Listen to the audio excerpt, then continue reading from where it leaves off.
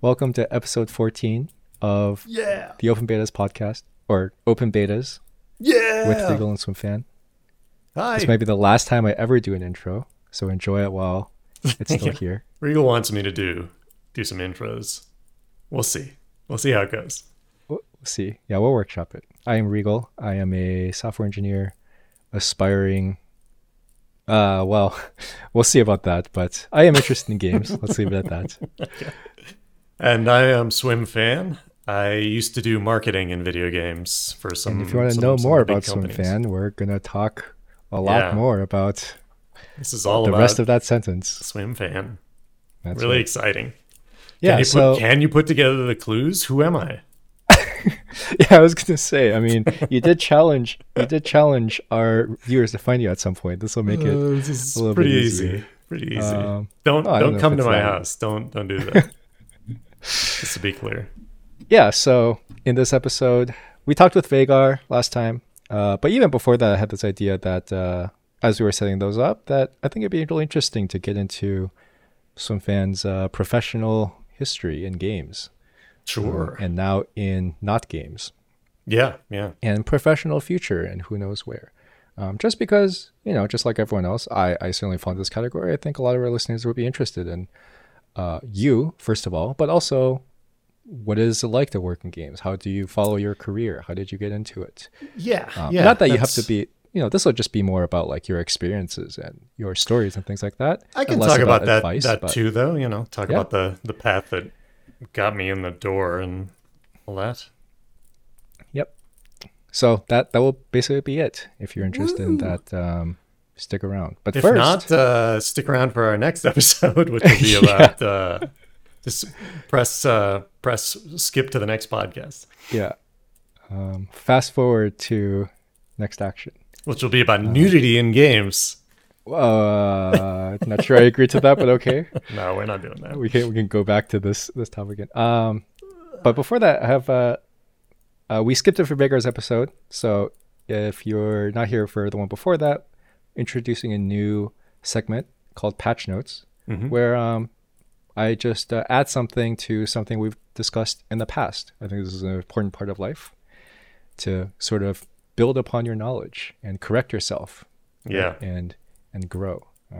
So in one of our earlier episodes, we talked about how I don't like, specifically why I don't like movies, right? But in general, how I'm often left feeling disappointed by a lot of storytelling, including in games, but especially in movies. And movies and TV shows for me is especially annoying because it's harder to skip. Not that it's impossible, but it's harder and it's less... It feels more pointless to skip around, right? Because in games, you can just skip the cutscene and get back to the gameplay. In books, you can just read faster. Yeah, I see. Well, what are you looking for in a video game then? Not a video mostly game. I play games for the gameplay. Sorry. I meant in movies. What do you, if not the story, like what is it? Yeah, so I don't watch movies. Yeah, so, right. That's sort of the explosions. But I have there's nothing for me in there, so okay. I simply do not watch them.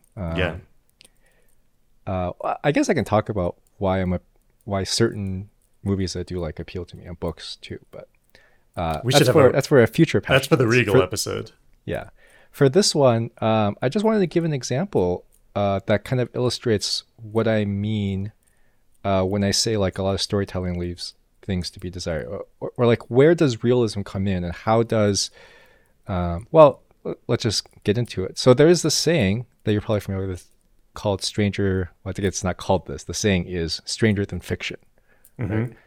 Truth is stranger than fiction. It captures the idea that in real life, crazy things that would be unbelievable in fiction quote unquote happen all the time. Depends on how you look at it, whether or not they would be more harder to believe than fiction. But things that are perhaps less probable, if you look at probabilistically, things that are less probable than what would normally be the threshold in fiction happen frequently.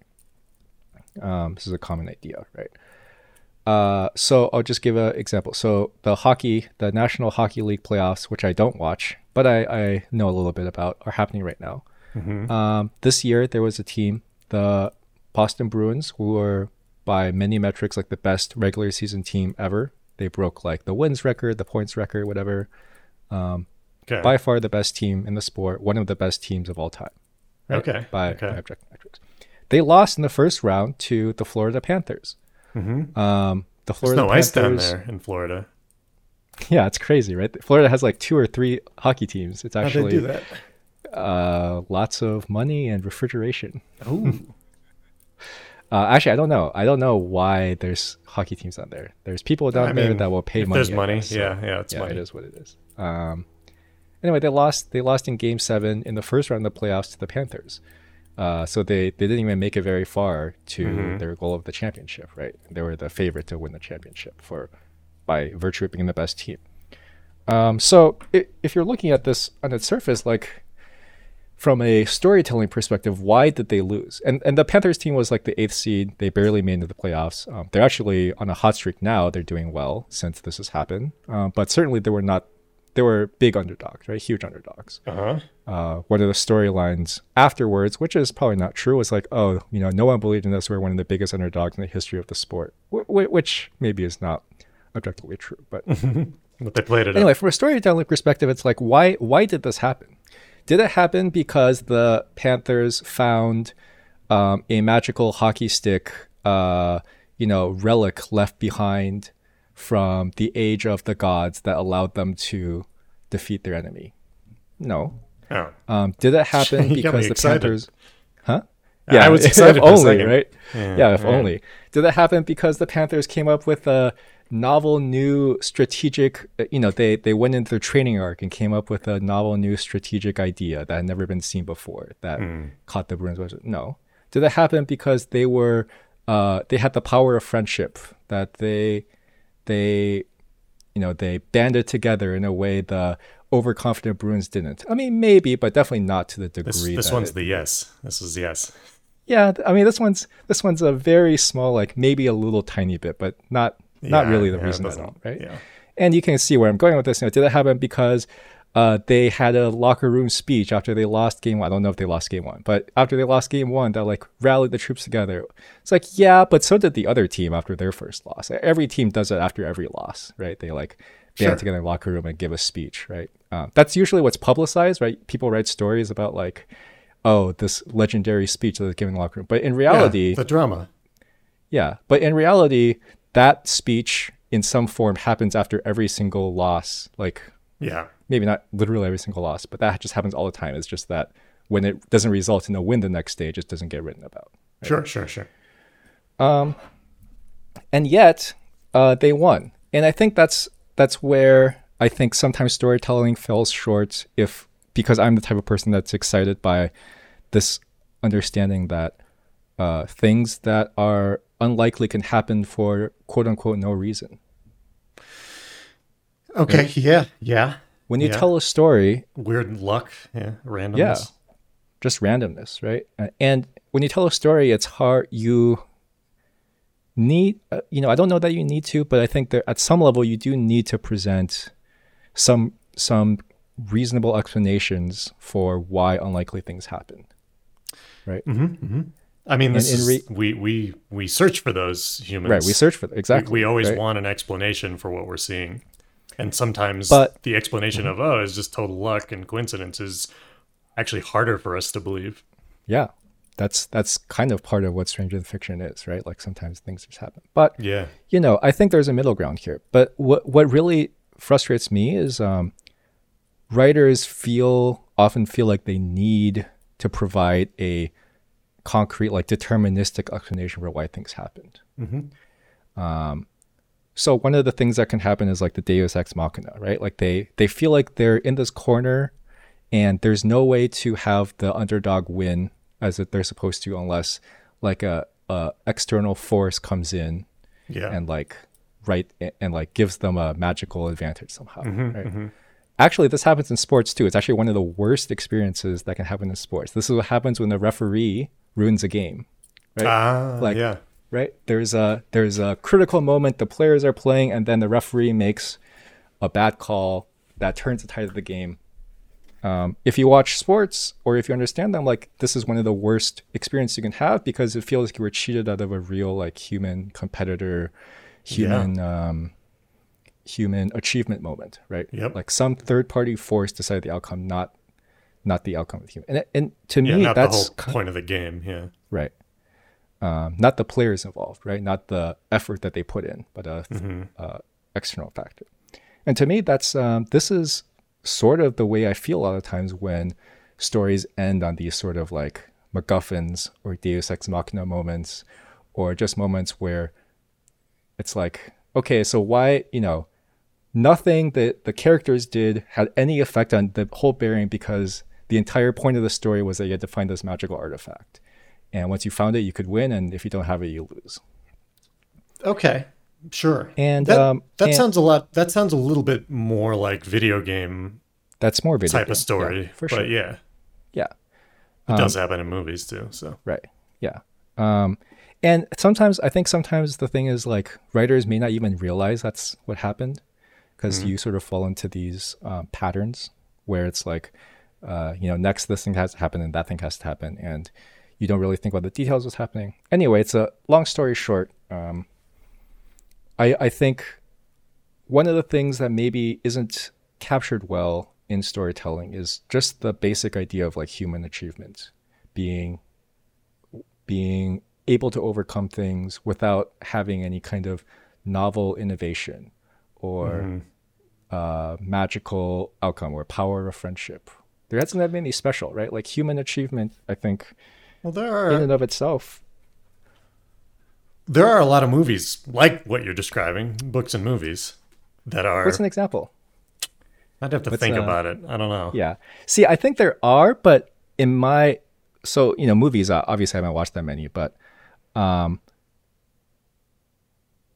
about... I think they go back on tropes. How about like 12 Angry Men? The movie about the jury. Sure. I mean, anything that's set in a more realistic system, I think certainly falls in this category, right? Yeah. But like, I guess I can give one comment, like Inception, right? Inception is like a heist movie, right? Which fundamentally is about, let's keep the magic. Heist is kind of like the worst. I mean, heist is the wrong word. Inception is like a huge example of what you're talking about. Like, it is. It's a bad. It's a good example, I suppose, but right. It's also like, does this make sense? I'm not sure it actually makes any sense. Yeah, I mean, I found it doesn't make sense, but it also, like, it sort of hinges on the fact that like there's only one person in the world who can do this magic, and to like. It's like they have the super technology that is magic. Right. Which it is what it is, but. I think the reason I bring this up is I felt like it was a good real world example to kind of illustrate what I was talking about before, which I feel like maybe I didn't do a good job explaining. Well, we can get into this more in a future episode, of course, as well. Okay. Because like you said, there are a lot of stories that do try to live in the real world, and like, there are. If I were better at drawing up bringing up movie titles at the top of my head, I might be able to say some, but right. I know there are a lot, and I guess they tend to be the ones that are more grounded in reality. I mean, I guess by definition. But I do think it doesn't have to be that way, right? I think they tend to be the ones that are grounded in reality, because when you're working in that domain, you feel more comfortable like telling your viewers that like, hey, this is how the real world works, and you don't have to, there's no magic in the real world. But I do think that even in environments where there is magic, it doesn't, the winning magic doesn't have to be new magic. It doesn't have to be ultra powerful magic. It doesn't have to be something from the gods, right? It can be, but it does require more explanation and understanding of the base systems. Right. And more careful crafting of the world to make sure that happens. Yeah, I hear you. We could talk. Right. We could talk for hours about this, I think. Well, at some point we'll branch out into movies, all media. We'll build a media empire. Yeah, I'll watch a movie and describe it, and Regal say why it's bad. Yeah. And bad is obviously. I'm just kidding. Let's move on. I'm just kidding. Okay, now we're going to talk about the main our main dish, our entree. Yeah.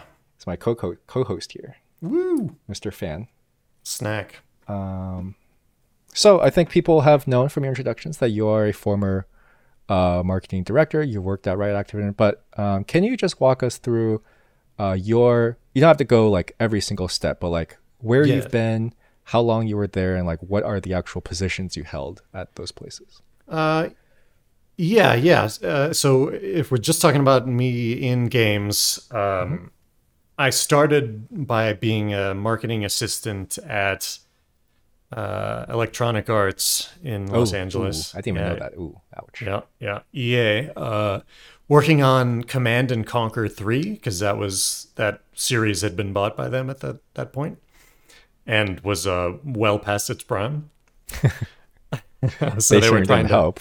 So they were trying to reboot it, and it actually kind of sold okay, but it didn't like restart anything. Because I think they made a fourth one too, because it must have made money. But yeah, it was just I had some marketing background, but I had no experience in games other than playing a ton of them. And I also had played the Command and Conquer series, so I replayed a bunch of it and relied on that to kind of show that I knew what the hell I was talking about.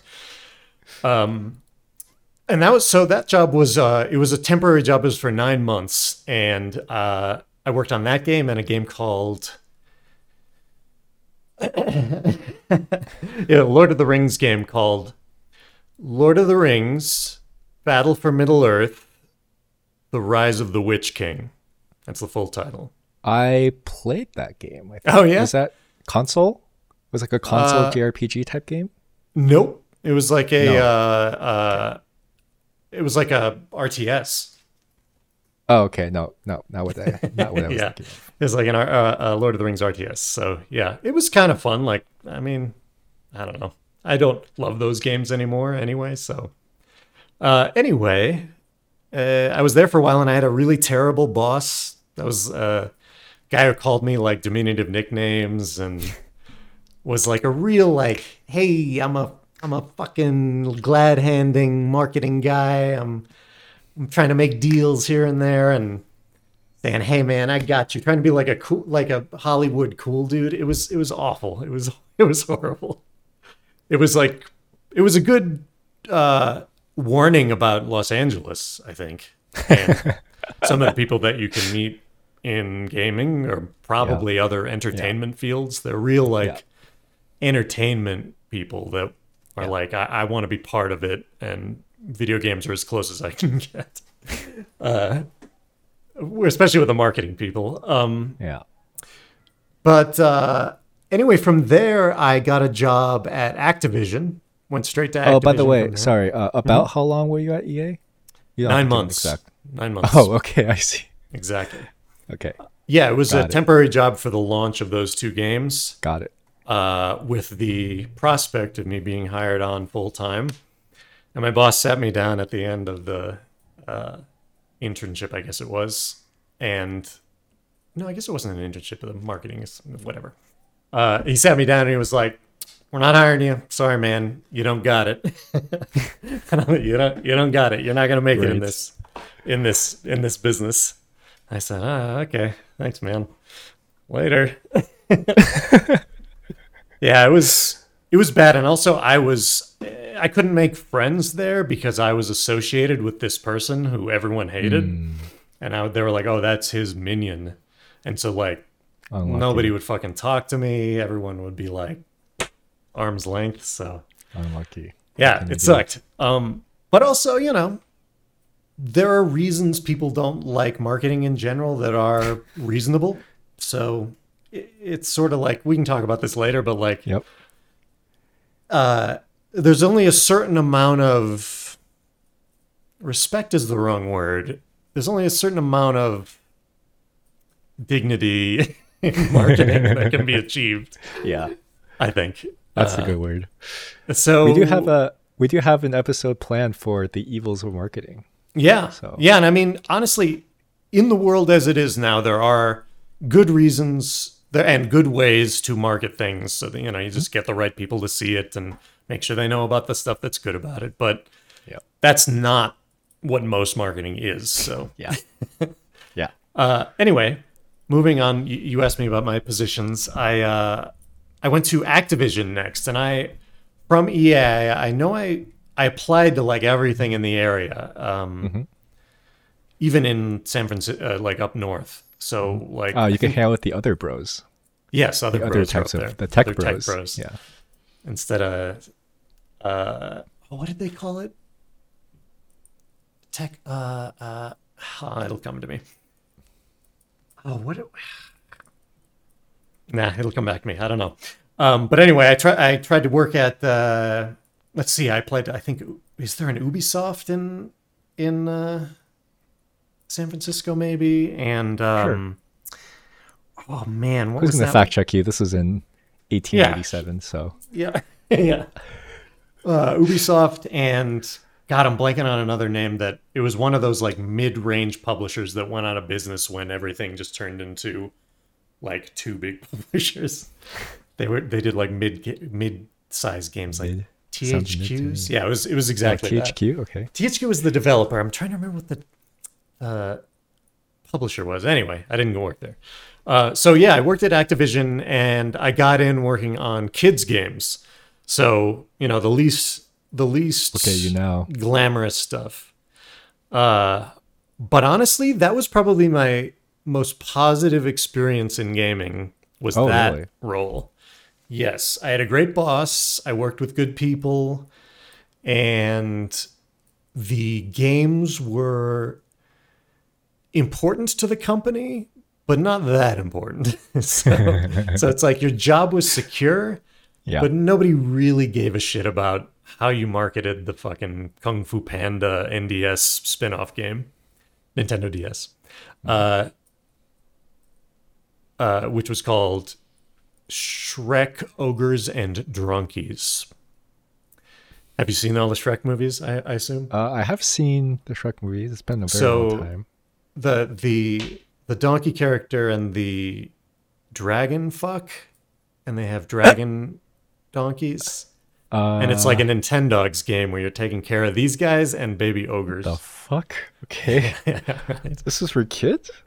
Yeah. What is happening? Okay. Well, the fucking isn't on screen. Well, I mean, sure, but I feel like this leads to some questions that get asked to the parents of the kids about. Oh, it's fine. Okay. I mean, that's okay. All right. I mean, they can have kids. They're just not going to be able to have offspring of their own. Aren't donkeys sterile? Oh no, mules are. Wait, is it donkeys or mules that are sterile?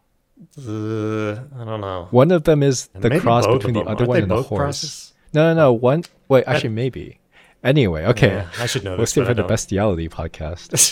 Yeah. So anyway, I was working on kids games, and I started on like I think it was the Shrek 3 movie game, and then the Kung Fu Panda game. It was all just DreamWorks movies, for the most part. So I worked with a licensor who had a marketing team of their own, and they had all the power. So if they were like, I don't like the color of the logo. It's blue. Turn it to like a lighter blue. And don't say happy, say glad here. And don't say Shrek without the TM next to it or whatever, shit like that. Which was annoying, but at the end of the day, the job was fine. The job was enjoyable. And you got to do enough creative stuff that it was, you got to work on the trailers and work on the website and the packaging and pull screenshots and stuff like that. And I'm like, yeah, this is what I expected, and I'm down for this. But it was like a go home at the end of the day and don't worry about work sort of thing. So from that role, And about how long was that? I think it was a year, maybe a year and a half before I moved on to another team at Activision. Okay. I see. And I worked really hard to, and this goes back to, we can talk about my motivation altogether, but I was like, I want to get to the, what's that? You want to be great. I want to be great. Yeah, well, I want to get to the highest paying job I can as fast as I can. Gotcha. So yeah, I didn't really have like, oh man, I thought it was cool at first. So I worked towards working on the most important, most profitable game series there, which was Call of Duty. Which now, in retrospect, I'm like, I hate that I have anything to do with selling Call of Duty, and Right. I think it's among other things, it's a marketing arm for Among Us? the army. What'd you Well, say? yeah. I said you said among, so I said Among Us. Yes, among us, among us. And you know, just I played. Let's just say I played so much Call of Duty and other shooters during those years that I don't really want to play a game about clicking on people's heads anymore, or actually getting the little sticks to get it. I still can't believe that people play shooters with controllers, but anyway. It's I kind of like it actually, because there is with such auto aim or without auto aim? without auto aim. Oh, okay. Maybe slight auto aim. Maybe I'll give you a slight. I was gonna say. I don't know though. Yeah. I just think if everyone's on the same level playing field more or less, unless they're plugging in a mouse somehow, and the skill ceiling seems higher for mouse. So like if people get to be faster with the mouse at the max level, and the controllerness of it, and the fact that you have to set your move speed rather than it's the speed of your mouse movement. Okay. So the speed in which you turn around or see someone sneaking up on you, for example, gives me that second to line up my shot. If I'm better strategically or tactically, I can see that. getting I can around see there, that. it's more likely I might be able to kill them before they can turn around or whatever. Anyway, it's well, I guess we won't ever dissect shooters. We can't play them, but I think you can't play them. You do point out what is a core problem with shooters is that there's not enough HP in most of them. I mean, yeah, if a headshot kills you. Yeah. Which is that's the Halo difference, though. Yeah. That's the Halo difference. There's the only one shot is if you are behind them and melee them. Anyway, shooters. So yeah. So I really worked towards getting to know the team that worked on Call of Duty, and tried to ingratiate myself with the marketing team of Call of Duty and say like, hey, let them know I wanted to work in it. And I moved over there, and I was in charge. Okay, well, so I moved over there as we were just starting up the marketing team for Call of Duty Modern Warfare 2, the original, which was kind of like the big. It was sort of like an apex for them in Call of Duty-ness, although they probably have outdone the sales by now. But it was sort of, the players also think of it as sort of like a especially good chapter. And that working on that team was extremely stressful. So there was a lot of pressure. Everyone in the building knew you were working on the most important game. The higher up suits executives knew you were working on these games, and would stop you in the hall and say things like, "Hey, I saw the latest Modern Warfare 2 MW2 trailer, and I had some comments on it. I want to make sure they get heard." And everyone had an opinion on every fucking thing you worked on, and it was hard you had to do a lot of work just to get things through approvals. Like that was just, your life was approvals. My life was approvals, and invoices. Good stuff. So at that point, I was still an associate marketing guy. I wasn't leading any teams. I was just being led and helping out. Commanded. I got to be in charge of the marketing campaign for the like shittier console titles, like the Wii version and the Nintendo DS version, which had to be different games essentially. So I got some stuff to like really practice on that didn't matter that much. Like they didn't really worry about that. They were like the PlayStation and the Right. and the Xbox and eventually PC. But even at the time, they were not. PC market was not as big, and they hadn't made it big. I mean, you couldn't even. You still had to like buy the box for PC in those days, right? Like because it wasn't on Steam and there was no Activision launcher. Like, was it on Steam? It might have been on Steam initially. Really? Yeah, I get the Steam was around then. Steam. Oh, but it wasn't. Well, anyway, we don't have. Yeah, we don't no, have to you may be right. You actually may be right because you're right. You had to buy the box. I can't remember. I worked so much. I thought so much about the console versions. I didn't really. The PC was, as many suspect, an afterthought. So shocking. I can't believe it. Although there's the developers are more into them, of course, because there's more PC gamers on the developer side. But like the publishers are like, where are we getting our money? And that's where you make the game good. Well, if you don't sell it on the PC, then you can't make money from it. Self-fulfilling prophecy.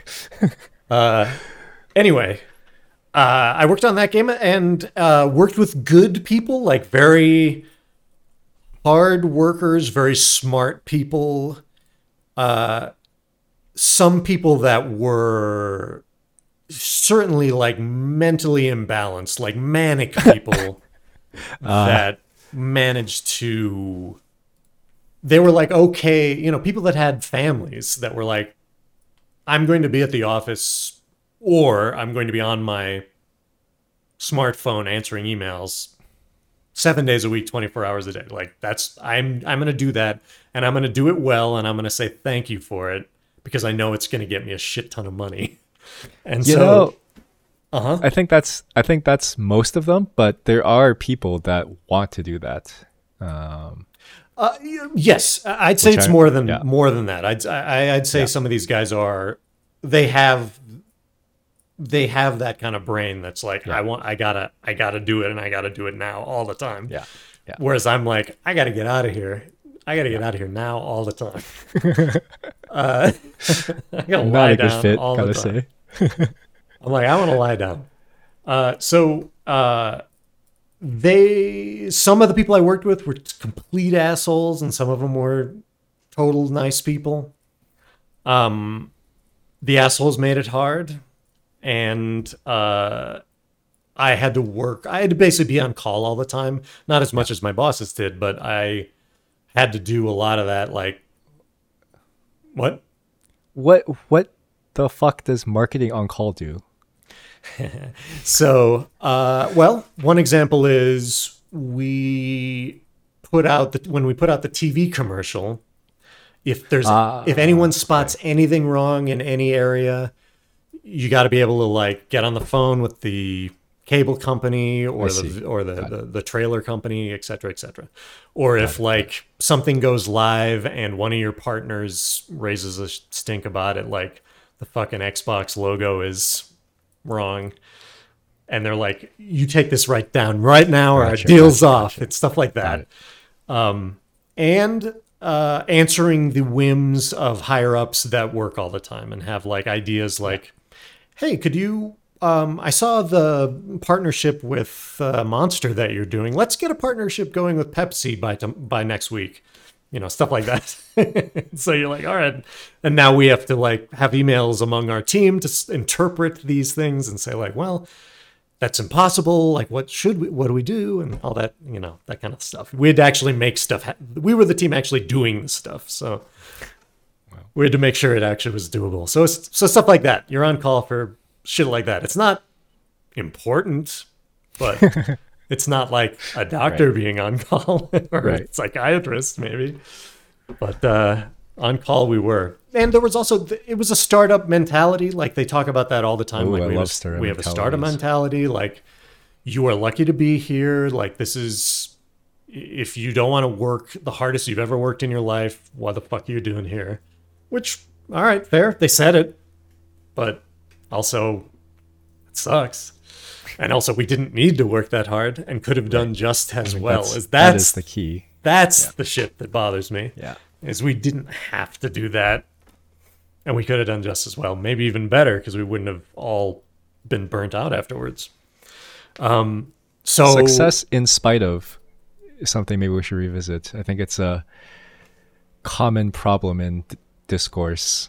I think it's getting better, but this happens in this total tangent, but this happens in restaurants, right? There's this restaurateur, chef, personality writer, J. Kenji Lopez-Alt that I follow. He's talked about this. There's this big, especially in like Gordon Ramsay restaurants, like celebrity chefs at restaurants. There's a big, there's like widespread acceptance of the idea of like overworking your chef, berating them, yelling at them, right. Stuff like that, right? And I think his idea is very simply that like you don't need to do that. The restaurants are successful, but not successful because of that, right? And if you think there's some loss in quality, which I don't think there is, but even if there is, I think we need to be able to live with that. But the point is like, just because you are successful doing it in some way doesn't mean it means you can be successful in spite of what you did, right? Not because of everything you did. And people, most people hit a limit, and then you get diminishing returns on the work they're doing. And you might even engender hatred for you. Whoa, crazy. That's people might actually think you might actually hate your guts and hate your company after you do that. So you might go through people and never have any long-term knowledge or expertise in your teams and companies. But anyway, this is what you just described as Amazon's. I guess it doesn't reveal anything about where I work, whether or not it's at Amazon. I could work at Amazon, for all you know. What you basically describe is Amazon's entire hiring philosophy. Is it? Yeah, it's just hire a ton of people, pay them entry-level wages, treat them like crap, overwork them, and if they survive, then you promote them. Yeah. People who can eat the most shit, you promote. This reminds me of the studies that have been done on the 4-day work week. Like the study after study shows that productivity is consistently higher out of people who work 4 days a week instead of 5. Unless you are a total, manic alpha person, which maybe more people think they want to be or can be than actually can. I have some. When we do the Regal podcast, I can talk about this, actually. Okay. I've learned a lot of lessons about. I mean, I want to talk about this in context of my own life, too. Go for it. I mean, because we both talked about being like lazy. So. Yeah. So after Call of Duty, I was like, wow, that was hard. I need to take like a step. I can't stay on Call of Duty. Even though they were like, you have a place on Call of Duty, was it Black Ops next or World at War next? One of those. I could have stayed on the team, and I was like, no, thanks, that was brutal. And so I worked on some other miscellaneous action titles for another year and a half. Still at Activision? Yeah, still at Activision. Okay. I was there for, and I'm guessing 4 or 5 years, maybe. Oh, okay. So I'm guessing Call of Duty was like a year and a half. Yeah, it was about a year and a half of life. Yes. Yeah, gotcha. And I worked on some miscellaneous action games. Oh, I should have worn the shirt. One called Singularity. We're not recording, so who? Just for you. Okay. Fair. One called Singularity, which is like a time travel shooter that has some good ideas, but they never had the time or money to finish it, and they were just like, we gotta kick this thing out the door. So it do be like that. Yeah. There was that, and the other one was a game called True Crime Hong Kong. Did you ever hear of the True Crime series? There were 3 games. Yes, but not very much. There's True Crime New York, Los Angeles, Hong Kong. There might have been a rapper in the main, not in the main role, but in like celebrity cameo. I don't know. Okay. Anyway, it was a Grand Theft Auto type game. Yeah. internally they called it a driver fighter shooter. Okay. GTA game. Uh-huh. And actually, that game had some fun ideas. I mean, you don't see many games in Hong Kong, one, with an Asian protagonist. And having the martial arts and the driving and the shooting, usually it's more like driving, shooting, and like gangsters and shit like that. Right. So it's cool to be able to also kick ass as well. I guess it's kind of like Batman. Wow, fair. But it was a pretty good game, and but I don't think it got much attention because we didn't get a lot of money to market it. Do you think that was? I was gonna say, like, do you in your, this is, I guess, another tangent, but in your experience, do you feel like there's a direct correlation between like having enough marketing budget, to make the money? Yeah, you got to unless you're part of a series that already has people that want to buy it sight unseen, you have to do enough marketing to just get above the din of the biggest marketing. So the Halos, the Call of Duties, the Mario and Zeldas, I guess. Do you think the same thing applies to indie games, or do you think maybe the market is like somehow different? It does apply to indie games, but I think since the time of Call of Duty MW2, it's improved. Ways to surface indie games has improved. So there's more marketplaces where you can browse stuff where you don't have to see the marketing on TV or on some other site or whatever, on IGN.com. So I hope they're doing better. I don't really know, but people are still making indie games, and some do get a lot of attention. I think, streaming, Twitch was a huge part of that. That is marketing, but it's marketing done by the players generally. Although sometimes they're paid. But Raid Shadow Legends? What's that? You never heard of Raid Shadow Legends? The greatest. You don't watch a lot of. Well, I guess it's kind of over now, but it was kind of a meme because it's like the most grossly, obviously marketed. They target like influencers, basically. Said the dirty word again. Like every streamer or YouTuber has gotten like a huge paycheck from Raid at some point, or at least been offered. It's funny, I've never even heard like of every it. single like crosses like they don't care who your audience is, what your content is, what kind of games you play. If you have an audience, they will pay you money to premium mobile game. You won't last 10 seconds playing this game, it says. Yeah, that's right. Raid Shadow Legends. Wow. Huh. Most people don't last 10 seconds playing this game, but it's for a different reason. I actually don't. This sucks. Okay. We'll escape the intro eventually. We're getting okay. So, true crime, Activision thing. You left Activision at some point. So at this point, you're like 8 years into your career in games, right? Yeah, that sounds about right. I'm going to bring up my LinkedIn. And check. Oh, because I can't remember. Excuse me. Yes, that's me. Yep, that's me. All right. Okay. Activision. I was there for 4 years, 4 months. So I was really only in games for about 5 years by then. Oh, okay. Yeah. And then I was, and next I went to Riot Games, which I was there almost 6 years. Wow. Okay. Yeah. Is that it? Is that all I did? Jeez, it seemed like forever. Between so at Activision, after Activision, I was looking for. I was still working there. They didn't fire me, but I had enough of the most recent leadership there.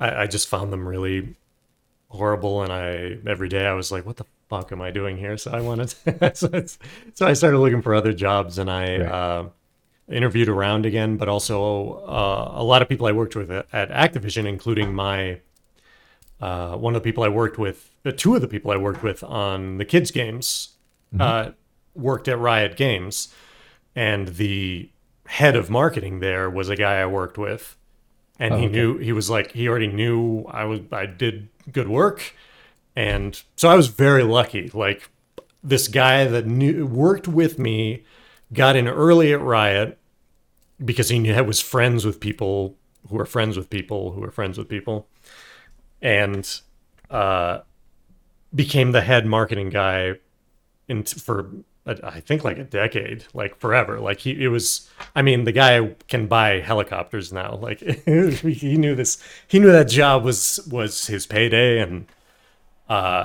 when I saw that, I was like, oh, maybe I can get a sniff.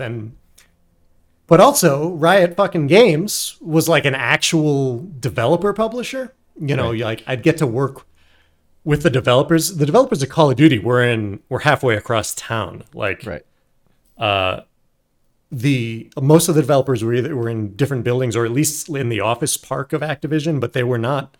I wasn't like, running into people at the coffee machine or whatever, coffee maker. So Riot, yeah, that was exciting because I was like, oh, this is a legitimate, sort of by gamers for gamers place. Like I was excited about that, and I thought, well, one of the ongoing problems I had at EA and Activision is a lot of the marketing people I met weren't as into video games as I was. They were more just like, oh, I want to be in, like, I like video games, but I want to be in entertainment marketing. And that surprised me and disappointed me. It surprised and disappointed me. Yeah, I don't know. Why what? Why would anyone want to be in entertainment marketing? That sounds... I think that kind of blows my mind. I think it's going to be high paying because it is. Like, okay, I mean, I guess. Like, marketing in these things, it can be high paying, yeah. Is that what it's you not want enough to be about? I mean, I guess you could go into finance if that were the what you exactly. wanted. I mean, I guess it's hard. It's easier. Yeah, I guess. I don't know. Well, actually, no, but marketing for a product, like going to work for fucking Procter and Gamble, I think would be easier. Yeah, way easier. Sense. Entertainment is like... The other thing about entertainment and crossing with marketing is, unlike, say, programming, everyone thinks they know a little bit about marketing.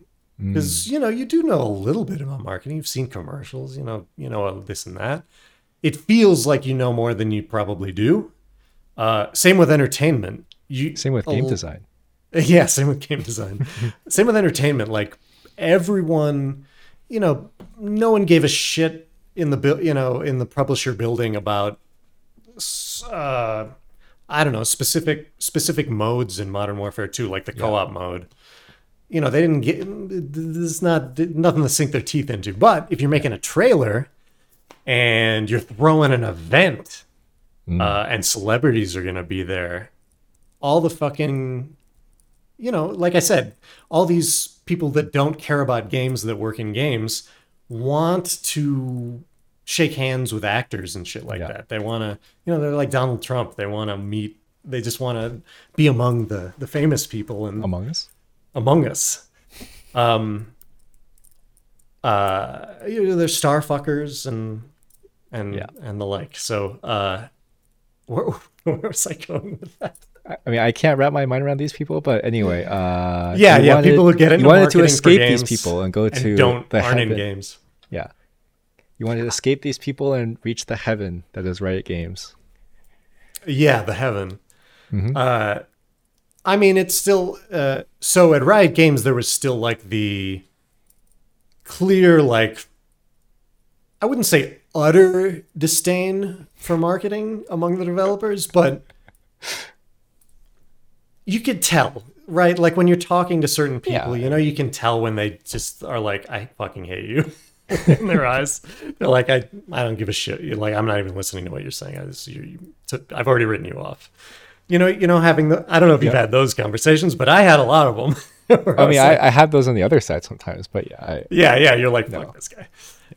And yeah, fine. I mean, looking at it makes sense because in many cases, marketing people get their fucking hands on your baby, your art. I mean, you literally are like, I made this game, and this fucking business major asshole gets to name it. Gets to name my game. I mean, I get it. I would be pissed too. So yeah. I mean, over time, I think people trusted me a bit more because I showed that I did give a shit about the game. I played games. Like, I was an actual person that played hardcore games, which most marketing people didn't do. So that helped a lot. But it's still, you're always going to be sort of the other team. So anyway, yeah, I worked on. I got hired at Riot to work on an upcoming game that turned into their digital card game, the Legends of Runeterra. Right, that's what it is, Legends of Runeterra. Mm-hmm. Yeah. Which, who made that name? But not me. It wasn't me. My name was even worse, and I'm not even going to say it. So I worked on that game when it was made by a different developer before they took it in-house. And I worked on it for like 2 years, almost 3, where they were like, when they hired me, they were like, we are going to launch this game in 6 months. Oh yeah, same. And then we're going to launch this game in another year.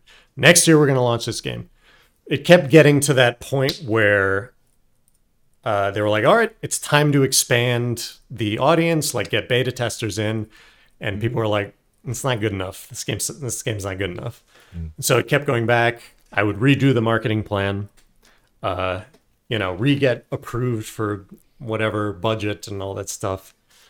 Which, looking back, if I had known all that stuff was going to happen, if I had known it would be delayed and delayed and delayed, that job probably would have been pretty nice. Like, I would have been like, there's no real pressure here. But internally, there was huge pressure. Like, right. No, like, you have to be prepared for launching this in 3 months at any given time.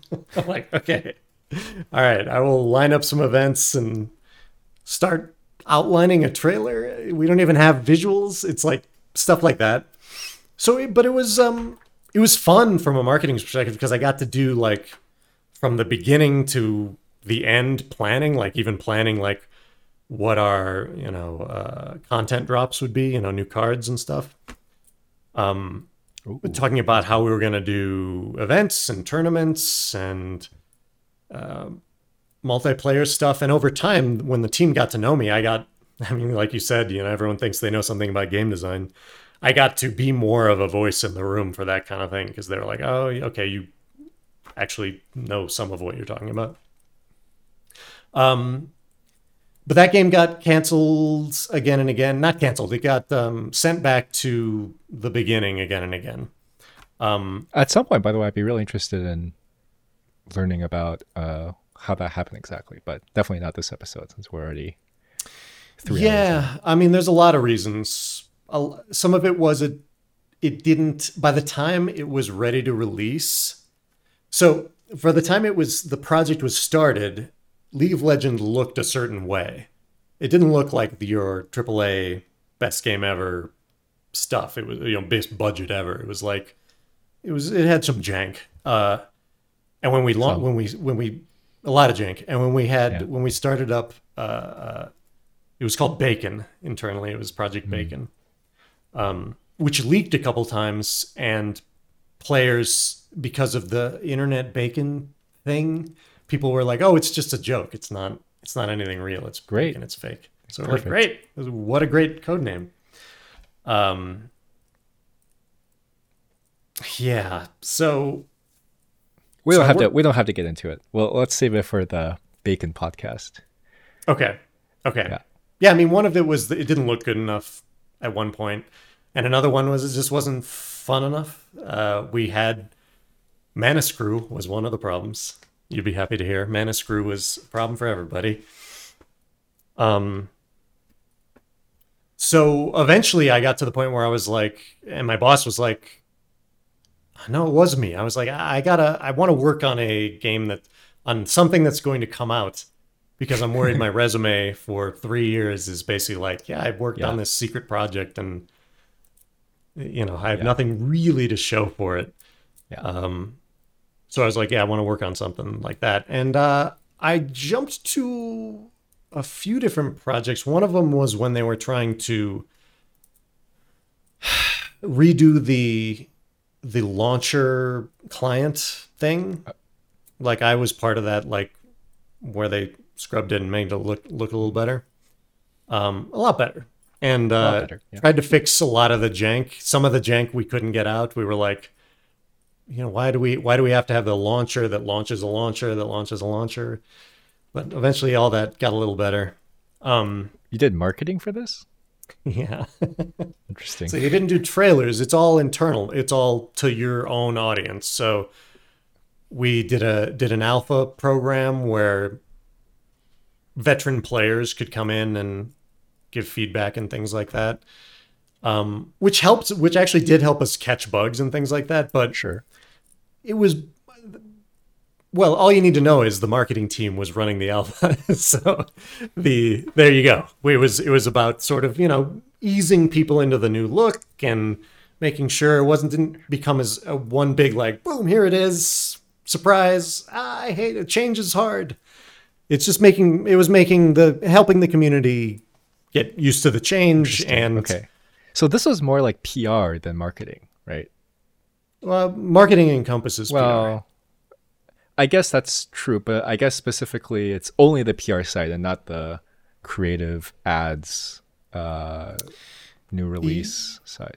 Yeah. And honestly, yeah, it's, so you're right, but they'd refer to it, PR is when you work press relations, like you work with. Oh, I see. That's the press,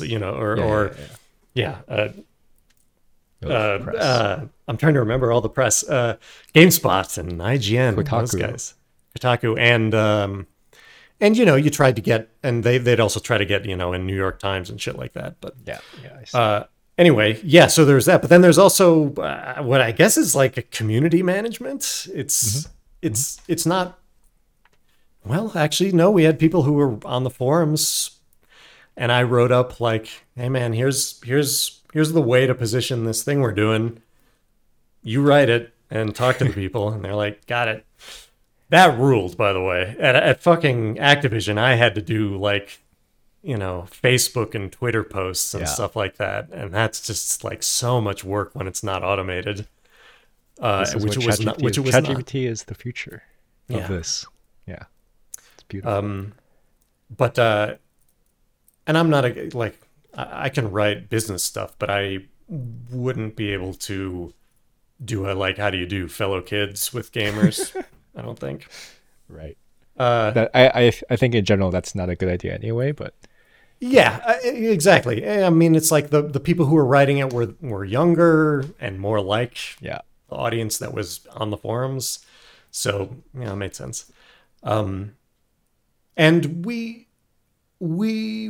Riot was really good about going out of their way to not lie.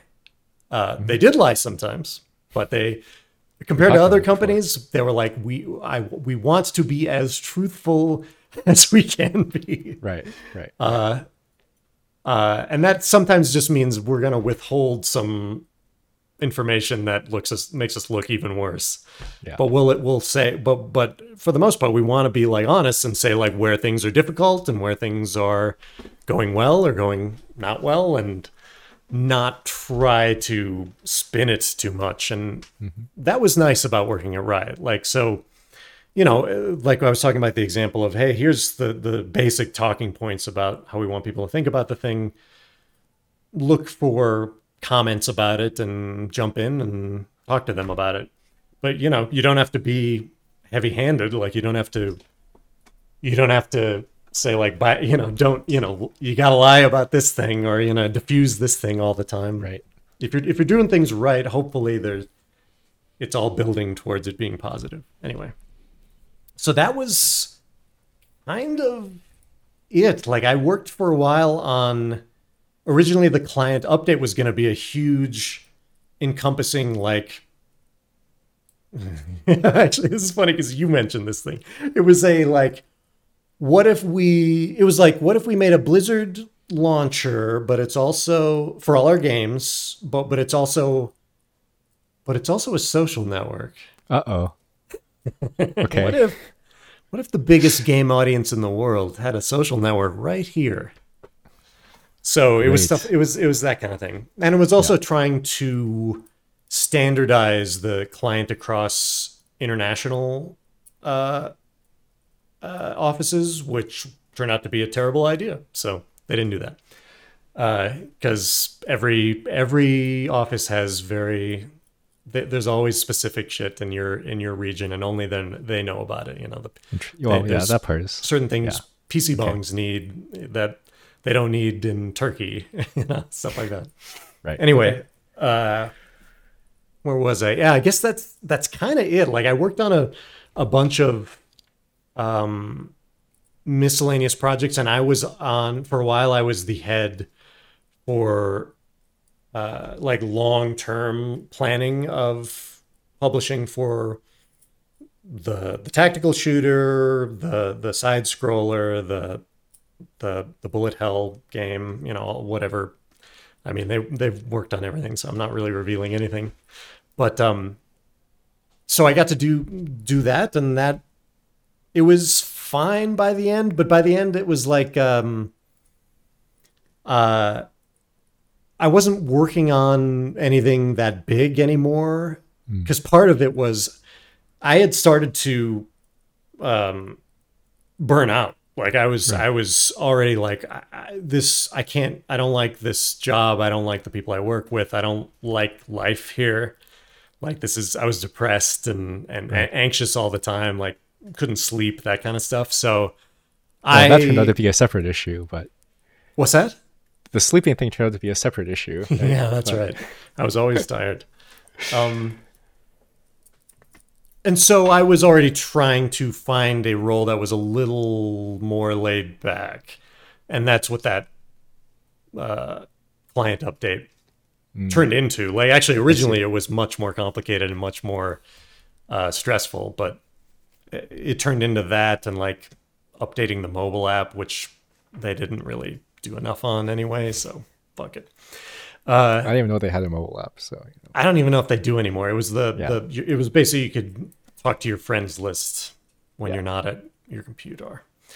So from there I was like, I want to quit, but I stuck around for my stock options to mature, to vest. Same. So real good stuff. Real classic capitalist behavior. Yep, real dignified, and it's great meaning to everything I did. So what was your well, I guess actually no, let's talk about this still first. What was your biggest title by the time you that I worked on near the end there? Yeah. No, sorry, your biggest professional title. Oh, the thing that sits across your mahogany desk in your I still office. On LinkedIn here have a senior brand manager, but I was a marketing director. Okay, which is all it's all the same thing, but it's right? like levels of executives and pay scales and shit like that. But and at some point you had reports. You're leading something. I was leading more teams at the time than a senior brand manager, quote unquote. Senior and at some point you brand had manager. At some point you had reports, right? Mm-hmm. Yeah. As I went, after Call of Duty, I was promoted and had 2 or 3 people working on my team, and then in Riot, I was tasked with building the marketing team for the card game, and hired a number of people that moved on to other projects within the company. So I had a team of 5 then. And then later it was more like technically I had like 20 reports, but I only had the in between middle managers actually talk to me most of the time. Right. And it's there's good things and bad things about promotions and management, but it was There's good things? also what's that? There's good things? More money, Okay, well, fair. You got me there. marginally more control, but Yeah. still usually if you're a middle manager, all the fun decisions are somebody else. But I literally yeah. just had a conversation with my my manager and my well, he's complicated, but someone who almost became a manager, I guess, about this. So it's on my mind, like 2 hours ago. Oh, Anyway. okay. Did you learn anything you want to share? Well, mostly. So the person who almost became a manager went the IC. So in tech, IC is individual contributor. So you get promoted up the same like pay scale ladder, but you're not managing, so it's harder. You have to like demonstrate that you're really, really good at your job.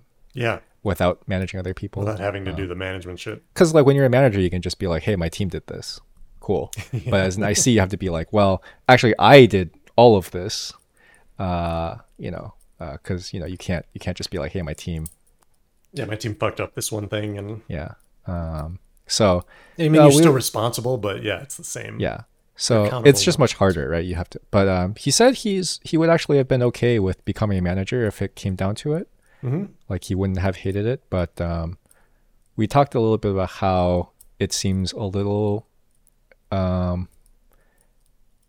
pointless if you zoom out enough about how much energy gets put into like which teams have how many people and which projects get put on which teams, and like which I guess might be a tech thing specifically. I don't know if that's the same thing in games, but yeah. What do you mean? I guess I'm not following. Yeah, so in tech, it's like let's say I need to I need to give an example that's hard, makes it hard to pin down where I work. Okay. Let's say you work for a investment company, right? You work for Schwab, and you're part of their. So like a team, there might be a quote unquote like website investment org, right? But within the org, there might be a bunch of sub teams, and they have names, but the responsibilities are not always well defined. Oh, it's really? just like, okay, at a high level, it's like, okay, well, we need. Actually, in games, it's probably very similar. The client is kind of the same thing, right?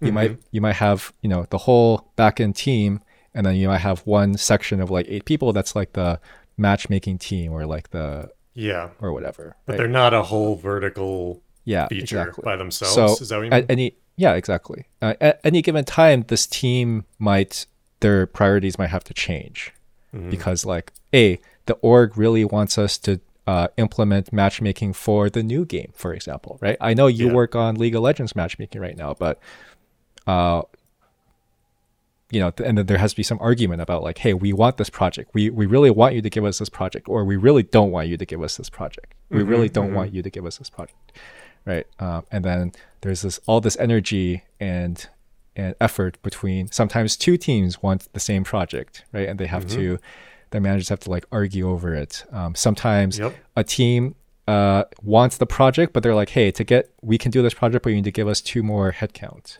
We need to hire 2 more people, and upper manager's like, no, and then managers. So we were just talking about how it seems, when you zoom out, it seems so pointless that there's so much energy wasted on this. Right? Maybe not wasted. But I don't know about wasted. Doesn't it have to kind of happen more or less? I guess so. You would think that. What's the because like that takes up like there's a manager being paid like 180K. Yeah, I mean, zooming out for and, an individual person, like right. it sucks because it's not. It's like a. Yeah, I mean, it's a job. It's an expertise that is separate from whatever you started in. Whatever you got in this for. It's like a procedural. It's like politics, right? It's like it is office politics. It is basically politics. Yeah, it's just like what you have to do is you have to like negotiate with people about things that everyone agrees needs to get done, and the minutia you're negotiating about doesn't contribute necessarily to actually doing the thing, right? It's all about like who is doing it, where is it being done, and what is a priority, and all that stuff. Yeah, and if you screw that stuff up, it can really... Yeah, it's bad. It can be really bad. And I mean, we screw it up all the time, I think. Yeah. So the first team I joined took basically the manager, or like there was like, you know, a director level person was like, hey, I want this project, and just took it. So sure. He was like, hey, this project, I have a couple more teams that work in this field in my office, because he was like the site director too of the local office. He was like, hey, I want this project. He just took it and gave it to us. And then my like some of the older members of my team like went to the other team to like hand over the project, right? It's like, hey, sorry, we're just the messengers here. And the other team like refused to talk to them and like meet with them at any point. So they were just like hanging out in this other city by themselves. It was like, hey, you want to talk to us about like handing over your project? And they were like, no. Fun. I mean, great times. Yeah, and I mean that jockeying for position among managers is a big part of your life at that stage. I mean, I talked about joining the Call of Duty team. That was jockeying with other people. Almost every other person in marketing wanted to work on that team. And you won the victory royale. Yeah, I'm the best. But you know, there's a lot of I don't like conflict. I don't like people not liking me. I don't like making people sad or angry. And there was a lot of conflict in that job. And I think I'm good at being a boss in terms of like planning a thing from the beginning to the end and thinking it through, and then building the team and the budget and all that stuff from there. Like I can do that stuff, and I think I'm good at it. But I break down when it comes to like firing someone who's bad, or firing someone who's not bad but just not good enough. Firing people. I can't, like, it's so hard. I know there are reasons for the company that it's good for your career and shit like that, and you have to do it. Like, if you don't get rid of bad people, you have a bunch of bad people. Your company's gonna suffer. But it sucks, right? It personally sucks. Like, unless you hate them. Even then, it makes me stressed out. Okay. Even then, it makes me stressed out. See, I'm like surprised to hear you say this, given the content of our last episodes about how about our disagreements about how okay it is to like righteously murder people. But I'm not. I mean, that's more cut and dried to me. I mean, I'm gonna put like, if I were sitting across from a fossil fuel executive, it would be different. But I'm like. Is like a guy in his early 20s who's like, I get. This is his job that keeps him in his apartment in LA, right? Right. And I know he'll find another job. Like he'll fucking figure it out. Maybe, hopefully. Yeah. But it sucks. Yeah, it's like something I really didn't enjoy. Like I really like dreaded it every time. I didn't like interviewing and hiring people very much either, because that decision, it's so you really have so little information, and it's I wasn't trained to interview people, so I'm just trying to figure out if I'm even asking the right questions, stuff like that. And then stuff like deciding on how much to pay your employees. And by deciding on, I mean your bosses give you a certain amount for the entire organization, and you have to figure out what is the least you can pay your team, essentially. Least for the company. Yeah. Because you're spending more of the company's money. But personally, if I think my people are good, I want to pay them as much as I can. Like, I want to pay them more. But I can't, probably. I can only, you have to fight for the ones that really deserve it. And that's a fight, and you can get stuff. But even then, it's not like, if I could I don't give a shit. Like, if I could give people as much money as they want to be happy in this job, I would do that. Fundamentally, this is like a capitalist issue, right? Like, yeah, it is. The point of capitalism is to standardize conflict, right? It's like we accept that there will be all these conflicts of interest, and we standardize them, we put them into our processes. But the outcome is what you just described, where people at every level then have to fight all the time, right? Yeah, and I guess think about the sort of person that survives in that environment the longest, or even thrives in that environment. You are going to get a certain sort of people in the power positions of companies and in politics as well, I would think, right? Like you have to have a certain amount of distance or ruthlessness or narcissism, whatever gets you past the... I got the last one. Do you? Yeah, I do. Okay. All right. I think I'm the greatest shit that's ever walked the earth, baby. Yeah, but you do nice things, though. Is it just so people say you're a good guy? No. I actually wanted to add on to your point with the very similar, which is, I think that's definitely true, but I do think that can change. I think we can make systems to help it change. I think some companies are really good about this. I think companies are slowly getting better about this, so for example, pay, right? Many companies that do a thing where the pay is non-negotiable. It's based on a standardized value. Based on your location. Well, it depends, right? Based on your location, your level, your what is it called? It's the amount of money it costs to live at a certain place. Cost of living, yeah. And it's based on like industry standards. So the top, you get paid at, the top, the 85th percentile of the industry or whatever, right? Based on samples, and it's non-negotiable. There's no, you get paid this amount and that's it. And then there's like a bonus, which is also based on, so, those kind of things can help. Yeah, it's consistent. Massage the process. Right? Yeah, because what you bring up is another big, thing that is separate from whatever industry you're trying to get into or whatever interest you have. When you interview, which is another skill, but when you interview, you also often have to. A lot of the times, the company does not say what the job pays. You have to say what you want to be paid. Which is just terrible, right? But if you say too much, they'll be like, "Oh, the arrogance of this person to do this." But if you say too little, they're like, "Oh, this person doesn't value their work." Yeah. It's all this bullshit. And it's also, and you're not supposed to talk about your salary with your coworkers because everyone's making a little something different. Some people might be just making 100,000 more because they go and drink with the boss on the weekends. Stuff like that happens. I remember coming across what people are paid once I was at a manager level, and I was like, I think there's some bad decisions here.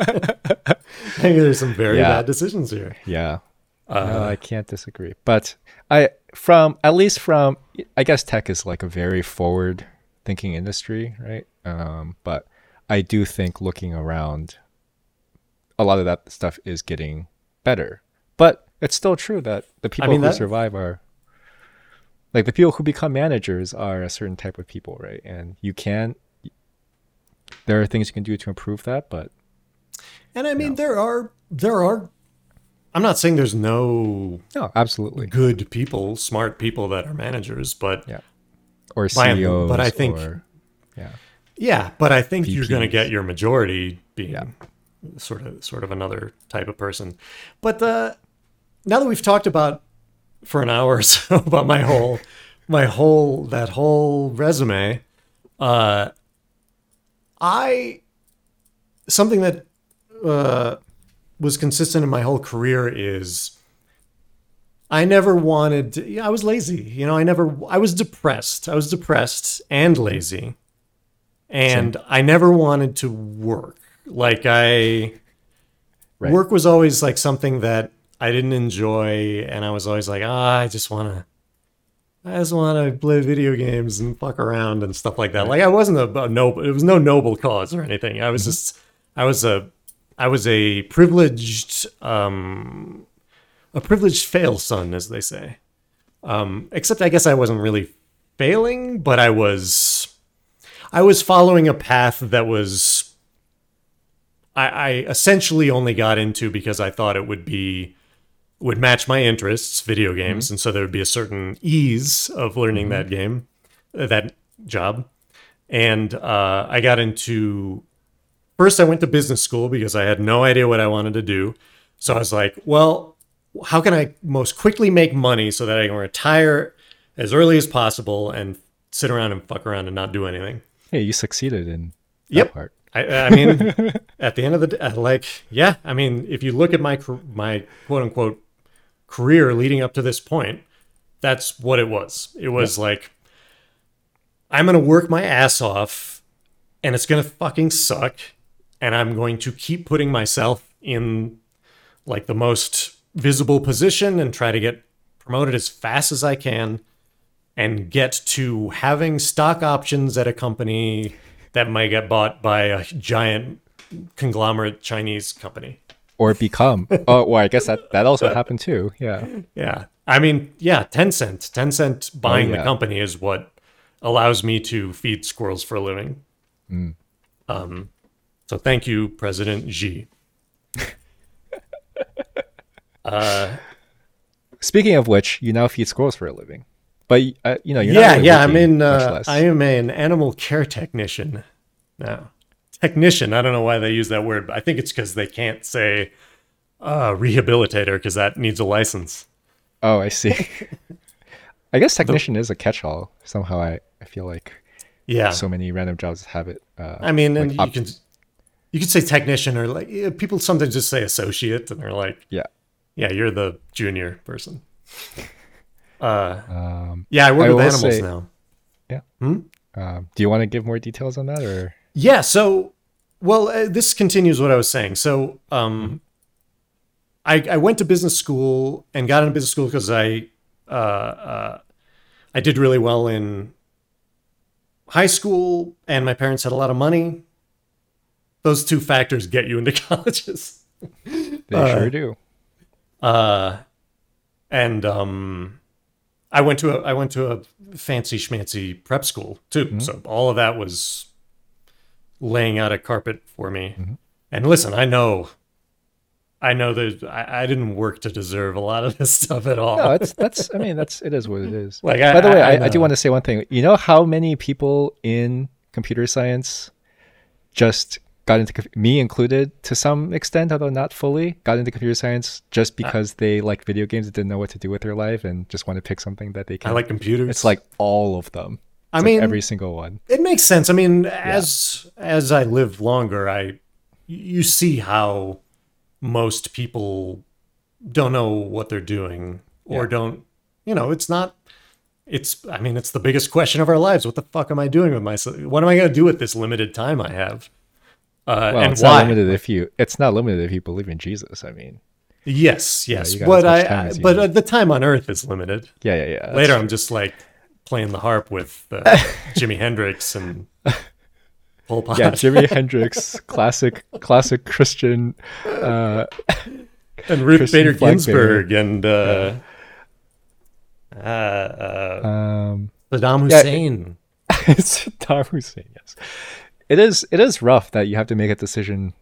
You really do have to make that decision when assuming you can even go to college when you're 18, basically right? More money you start with and the more safety nets you have amongst your family, the more time and chances you get to try different things, right? Right. Like, that's true. A lot of people, most people, probably once they pick a thing, they're kind of like, I can't start over and start at, $10 an hour again. My family, that's not enough. I gotta get another mechanic job or I don't know, whatever.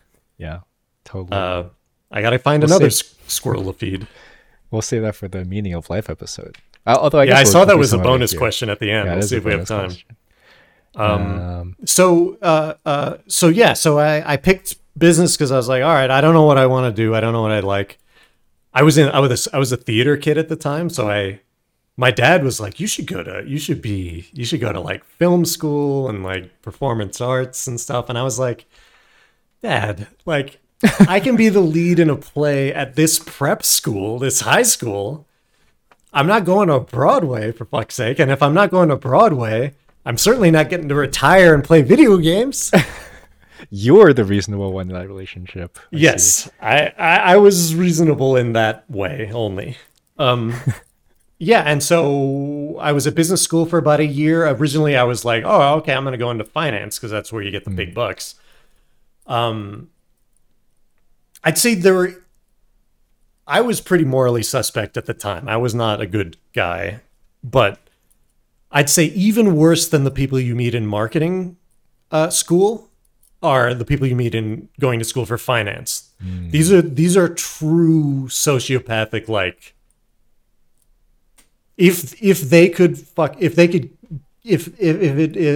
they would murder you for a dime if they could get away with it, kind of thing. Like, and they have no morals, no qualms about nothing. There's no voice in their head that says like, maybe this is the wrong thing to do. Like, there are people at college, like at that point in their lives, that are already like, I will sell my soul to Satan. I don't care who dies and gets hurt. So yeah, finance. So even finance majors out there, by the way. Even a fail son asshole at that point was like, God, these people are just fucking the worst. So, and also finance was hard for me. It was a lot of math. Yeah, finance actually, there's a lot of work involved. There was a lot of work. There was a lot of math, a lot of research, and like you said, a lot of work. Like that's really the role. Like, I want to retire at 30 kind of thing. I'm going to be a high-powered finance guy. So I was like, all right, I'll pick something easier. Marketing's easier. It's like the sociology degree, but with the business version of it. It's kind of like sociology meets psychology meets a little bit of economics, and that was what I focused on, and a lot of it came pretty naturally because a lot of that is just like, because I'm a bit of a sociopath, and people react certain ways to certain ways you say things, or certain words you use, or the fucking time of day it is, or the color you use. Like, these things are just like, humans have a lot of interesting psychological things going on, and if you play into those things, they like you more. Is the basic idea of marketing, right? On top of getting attention for something in a world where attention is constantly blaring in your face, and communicating the best things about whatever you're selling or whatever to people. That's sort of the standard of, like, if marketing were just that, it would be kind of okay, maybe okay. Yeah. Well, the problem is the other tenet of marketing is just the idea that no matter what the quality of your product is, if they've seen it before, they're more likely to choose it, right? Yeah. If they've been primed. Yeah, like literally nothing matters except that they recognize it, and then. Well, it does matter. It comes down to recognition and I guess sentiment. Like, that's true. Do you recognize it and you're like, oh, that's I recognize Jared from Subway, but that's not it. Well, okay, that's true. What were we talking about? How do we get to Jared from $5 Subway? footlongs? Yeah. So then, so that sort of tells the story right there. But there weren't any like explicit video game paths at the time. I think colleges have added stuff like that now. I have some thoughts about that, I guess. Oh, have they not? Okay. No, they have. I don't know that they're useful. One of our mutual friends, Mango, went to game design school for a year. Don't think it's useful, but really, like you don't even learn useful stuff. Or are you just saying it's not useful to like get you a job? That for sure. But I would say it's something like going to school for writing, like creative writing. I feel like a lot of the things that you're taught are very obvious. That was my experience as a writing. If you've got a certain talent, yeah.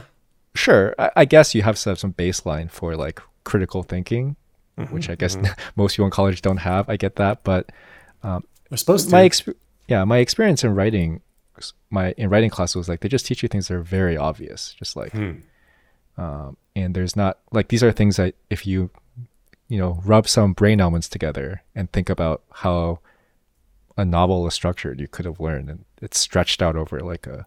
So similar for Mango, it was like I kind of already get all this stuff, or it was a lot of that. It was stuff like like, and it was all the keywords. I think was my annoyance with it. A lot of the keywords like gameplay loop, right? So it'd be like, hey, this is let me categorize this a sort of thing. This is sort of like in writing. There's this concept of like a 3-arc story, right?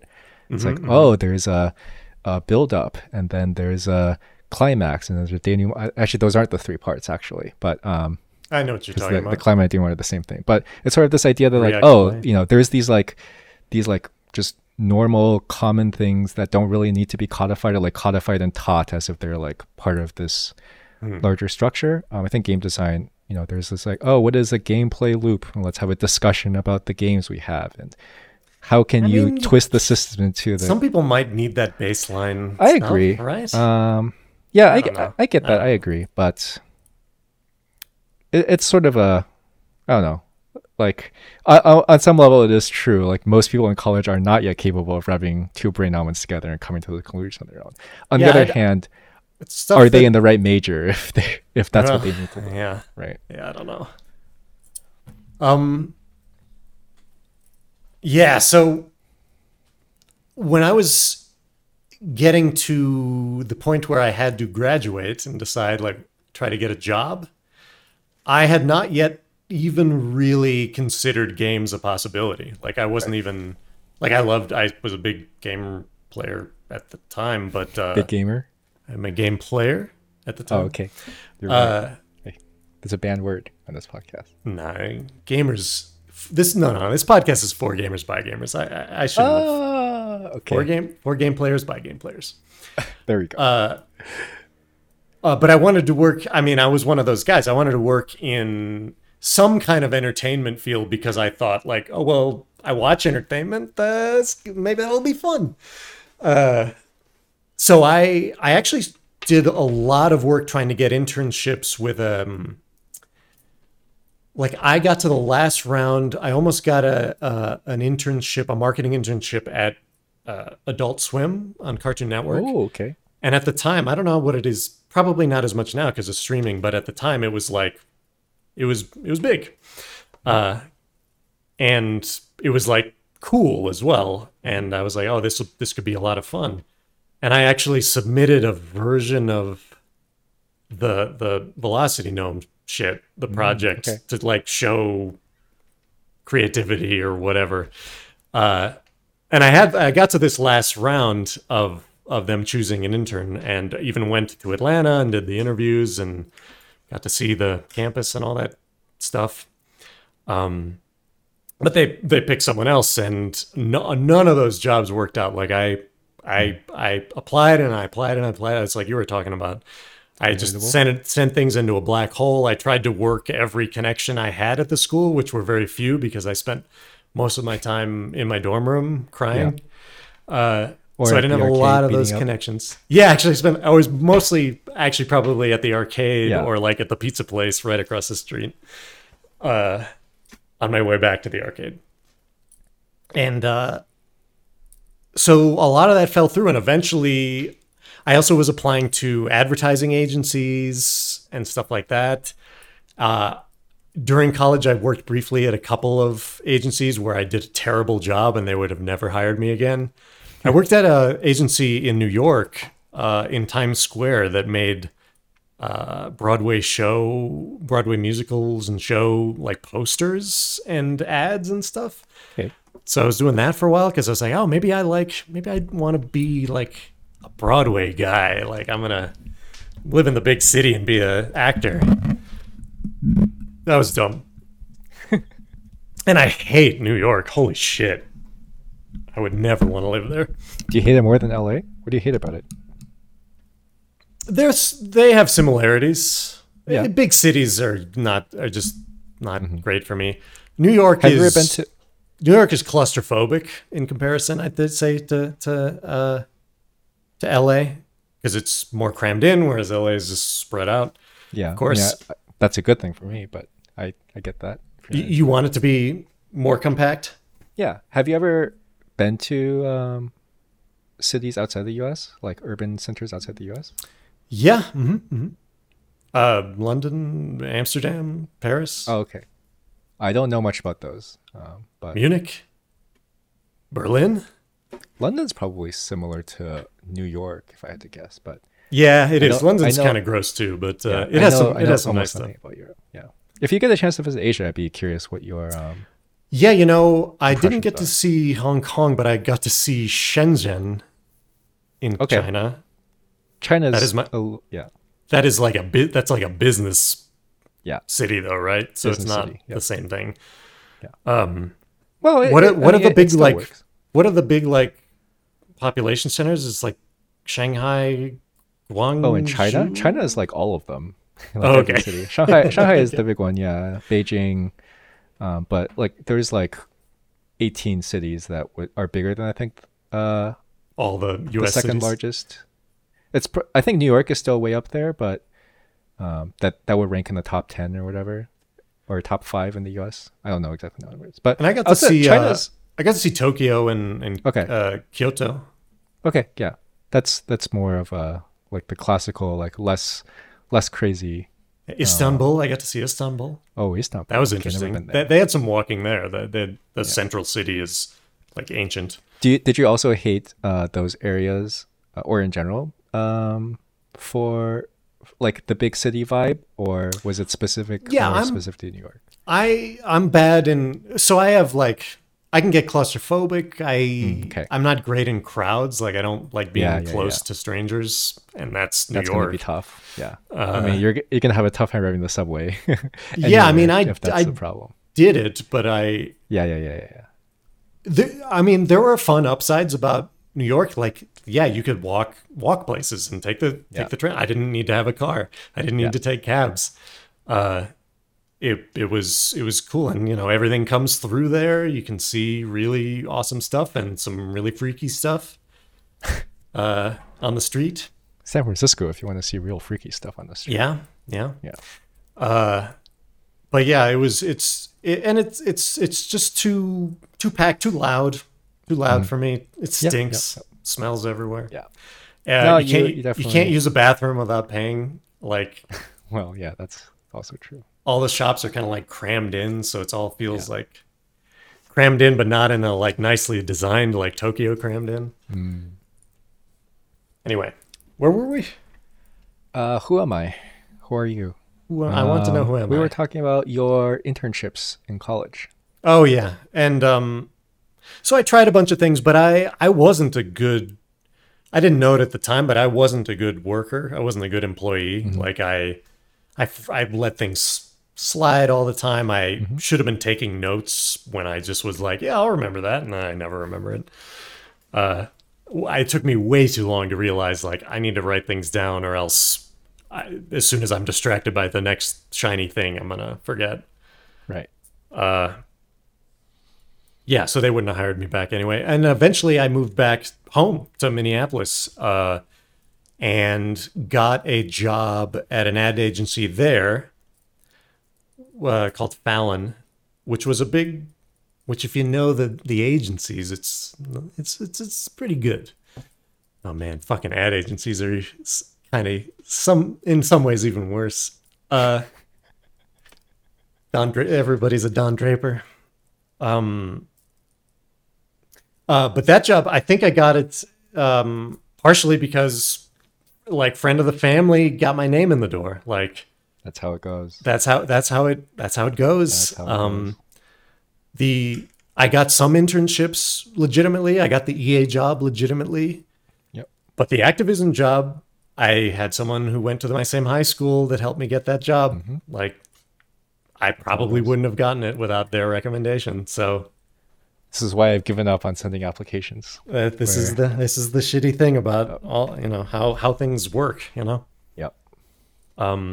Which makes it even harder for the whole idea of the American dream. Like, even if you are working harder than everyone else, you probably won't get in.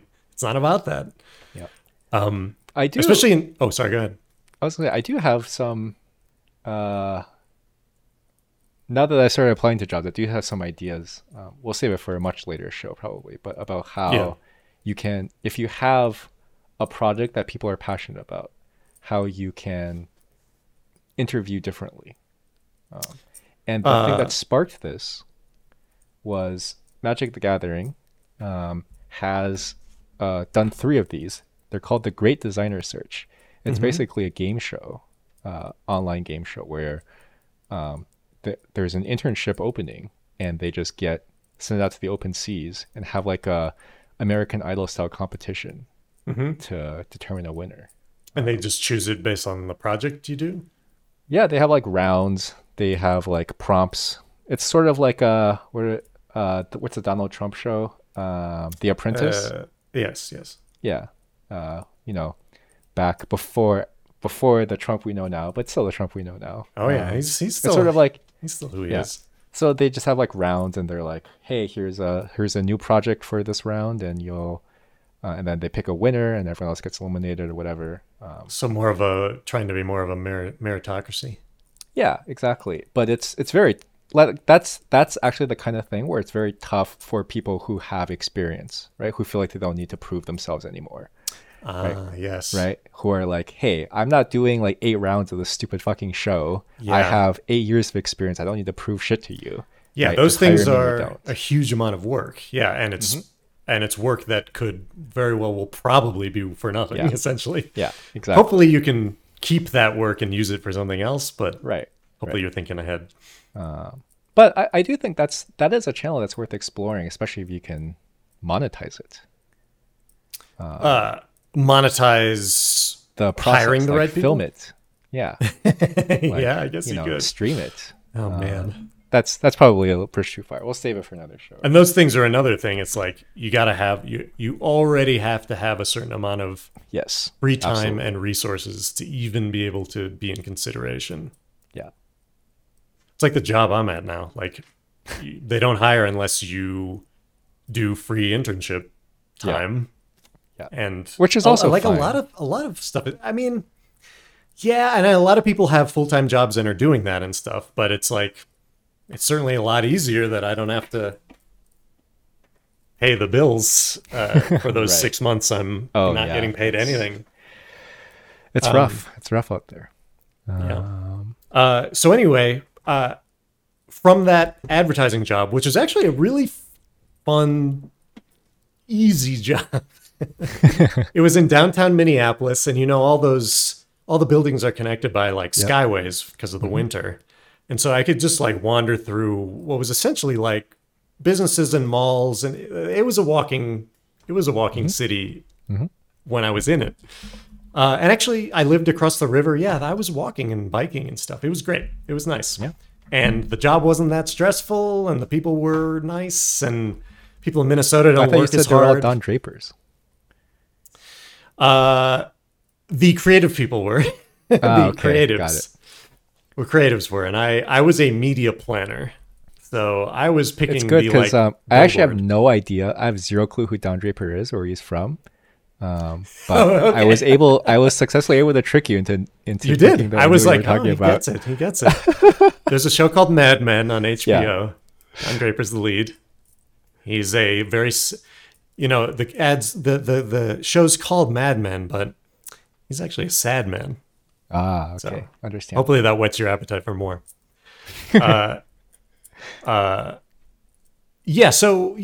Looking back, it was actually a fairly easy job, but it was also like an entry level job. And there was like basically like a formula you did to do your job. And it was not a lot of difficult thinking. But from there, it was easy enough that I had time to. I just applied to a million gaming companies, like you were saying. Like I was just sending my resume into the void, and I think you should try to make your if you fucking cover letters, but make your cover letters stand out. Like don't make sure it doesn't. Oh, I. Make sure it doesn't look like the other ones, the template, because nobody's reading that. So like say something crazy, like you gotta. I mean, you gotta shoot your shot. I mean, don't be too crazy, but you gotta get out there. But that job was Then I finally got a call back from the EA job. They were like, we need someone next week.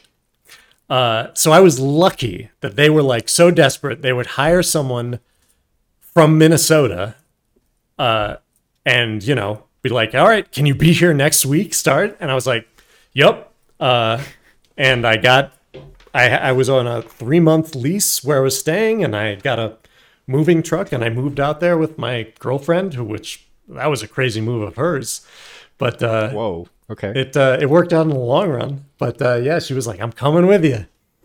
How'd that go? At first, it was bad. Then it was very good. Oh, okay. Interesting. Yeah. She's a good partner. Like she's a good. Oh, this is your wife now.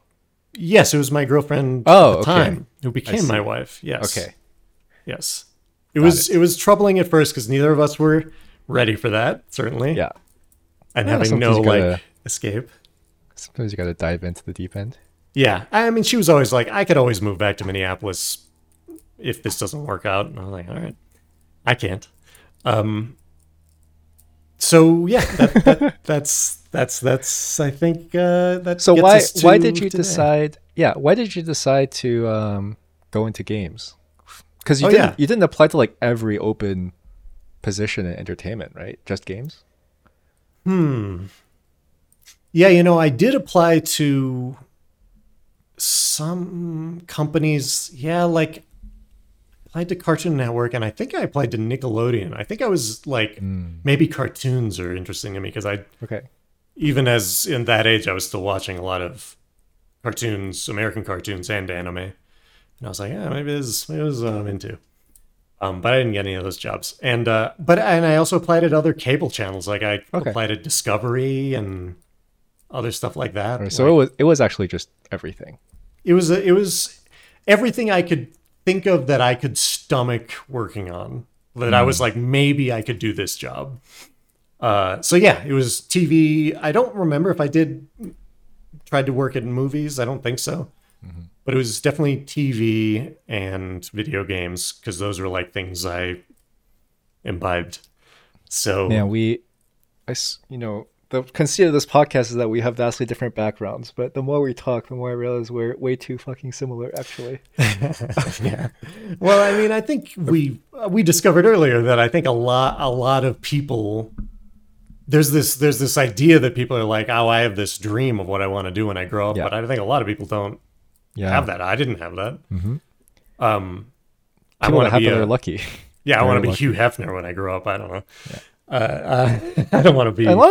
The thing is, a lot of people that have that, they're also wrong, unfortunately. But at least it's something that can people keep change you their going mind through. anyway. Yeah. A lot of people, and I mean, a lot of people, probably most people, just land in jobs. They don't necessarily even pursue jobs. They're just like, there was an opportunity that someone I know said, hey, we could use someone that has your skills right now in this place. Yep. And I took it, and now I'm an expert in that, and that's what I do. Life is for the extroverts. Yeah, well, there's that. Yep. Luckily, introverts can meet each other online now. Yeah, true. So there's that. But games was probably my number one though. Like I was like, I think working in games would be fun. Like I thought it would be fun. I didn't know it wouldn't be. And there were fun things about it. Like you do play the game you're working on at work sometimes and have fun. But also sometimes you have to stay late to play the game you're working on. Yeah. And yeah. and I don't know, and test this new champion. Don't you hire people for that? Aren't there like sometimes thousands of people lining up to be like minimum wage game testers?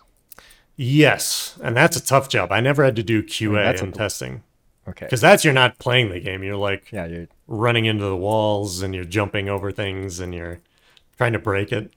I feel like the explanation for why that job sucks is very poorly explained. It's all about like people always explain it in terms of like, oh, your passion and your job should be separate, but that's not true. It's because you're not actually playing the game the way you want to play it, right? It's not your passion as you maybe have thought of it. Yeah, it's not that you're. I mean, it's work. Yeah, well, it's not just that it's work. It's that you're not doing the things you want to do in the game. Oh, yes, right? yes. You're like if you're QA testing Pokemon, you're not. Hey, let me try to beat the game of Pokemon. It's hey, try to catch 7 of every Pokemon in the first round and break as many things as you can and record them in excruciating detail. Right. And I'm like in marketing, you might be struggling to take a screenshot that doesn't look like shit in an early build or God forbid, take game capture to make a trailer before a game is done. Yeah. That can be a nightmare. Like you're lining up stuff and so you're technically playing all day. Like I had the Xbox on all day.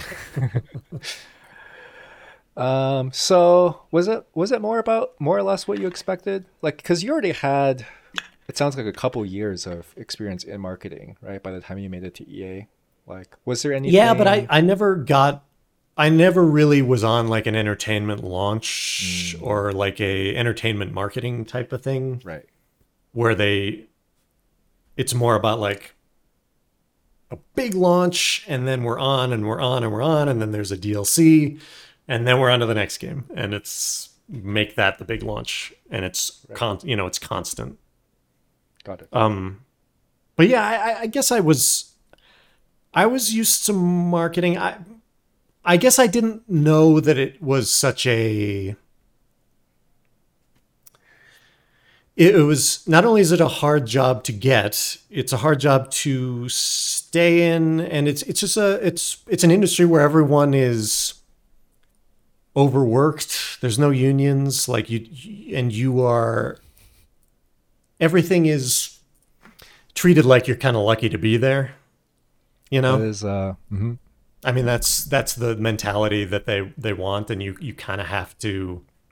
You kind of got to eat enough shit and show that you can be deferent enough. Yeah, show enough deference. I do think hopefully that's changing a little bit. Mm-hmm. Even just looking at some of the places I've applied to recently, I think that attitude is changing in a lot of places, especially like smaller places, as well as a place like Riot. I think that's maybe different. But I think that's also a fundamental problem when in any workplace where supply greatly exceeds demand, right? Because everybody wants to do, like, one of the big examples I've noticed over the past couple of years is cheerleaders, right? Like cheerleaders get treated like absolute shit. Oh, but do they? Yeah. Oh well, actually, of course they do. Yeah, of course they do. Like think about what kind of company they work at and who they're surrounded by and what their job is. The company they keep, yeah, have to keep. They get treated like absolute shit, but why? And they get paid very little, but like it's the dream of so many people to become a cheerleader on the NBA court or the NFL field, right? It's just like a dream that people have, and there's way more people that want to do it than there are jobs. So it is what it is, right? Jeez.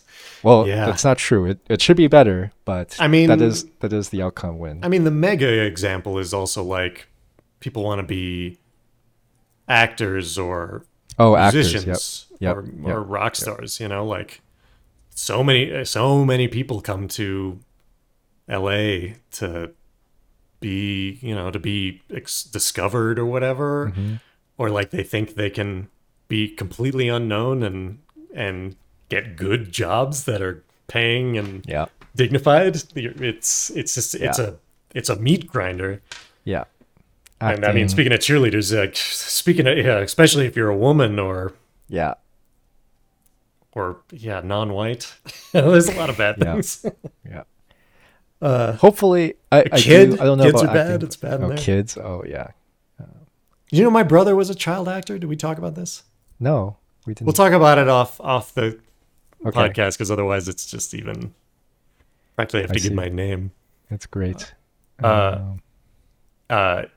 yeah, he was in some movies, and so I had a completely, me and my brothers had a completely unrealistic expectation of what life would be would be like, because we get to go to like movie premieres and shit like that and meet actors. And I'm like, oh yeah, this is just something that happens. So Anyway, is your yes, brother everyone like wants to get into like a games. gazillionaire.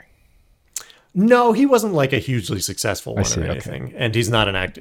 Once he was not a kid, he wasn't cute anymore, Yeah. so it didn't Wow. didn't translate into adult acting. And I think it was also, I mean, who knows what happened out there with the Hollywood pedophiles? Who can say? Wow. A lot of people can't say, but you know. Yes. Macaulay Culkin is like I don't know what his job is, but anyway, he's trying very hard to distance himself forever from being Home Alone guy. Good But luck. he's like apparently successful at Oh, yeah? whatever he's doing. So Okay, good for him. I mean, I'm glad to hear that. I mean, my brother's like a successful lawyer, and he's a professor now. It happens. They don't all descend into jail and needle drugs. that's good. It's good to hear. You're a well put together, functional family. unit. Well, no. don't say that. Absolutely Yeah, not. that was That's a joke. Okay, all that right. was a joke. Yeah. Yeah. All right, good. That's not even Did close. you ever? Because I think we talked about your motivation, as you said, the whole time was just make as much money as possible, right? Which you successfully Yeah, did. and try to do, and honestly, if I could do something I liked doing, that would be nice, or at least something I feel good at doing. Yeah, I'm good at, rather. So what was your end goal? Was it after you retired, right? Like, did you Oh, did you no just idea. want to like turn into a vegetable? Yeah, Become a I don't know, podcaster? smoke weed and play video games. Yeah, I see. Okay. But over time, as I got older and was living with someone, had my wife in my life, it was like, it was pretty clear, one, that I didn't know the end. I didn't know what the end goal was. Like, I had no idea. I don't know. I just wanted flexibility. And two, I couldn't just be a fucking loser. I wouldn't I wouldn't keep my wife. So I have to like do something. I couldn't just I see. I couldn't just sit on my ass and not Yeah. leave the house. How Like, to it just turn wouldn't- tables?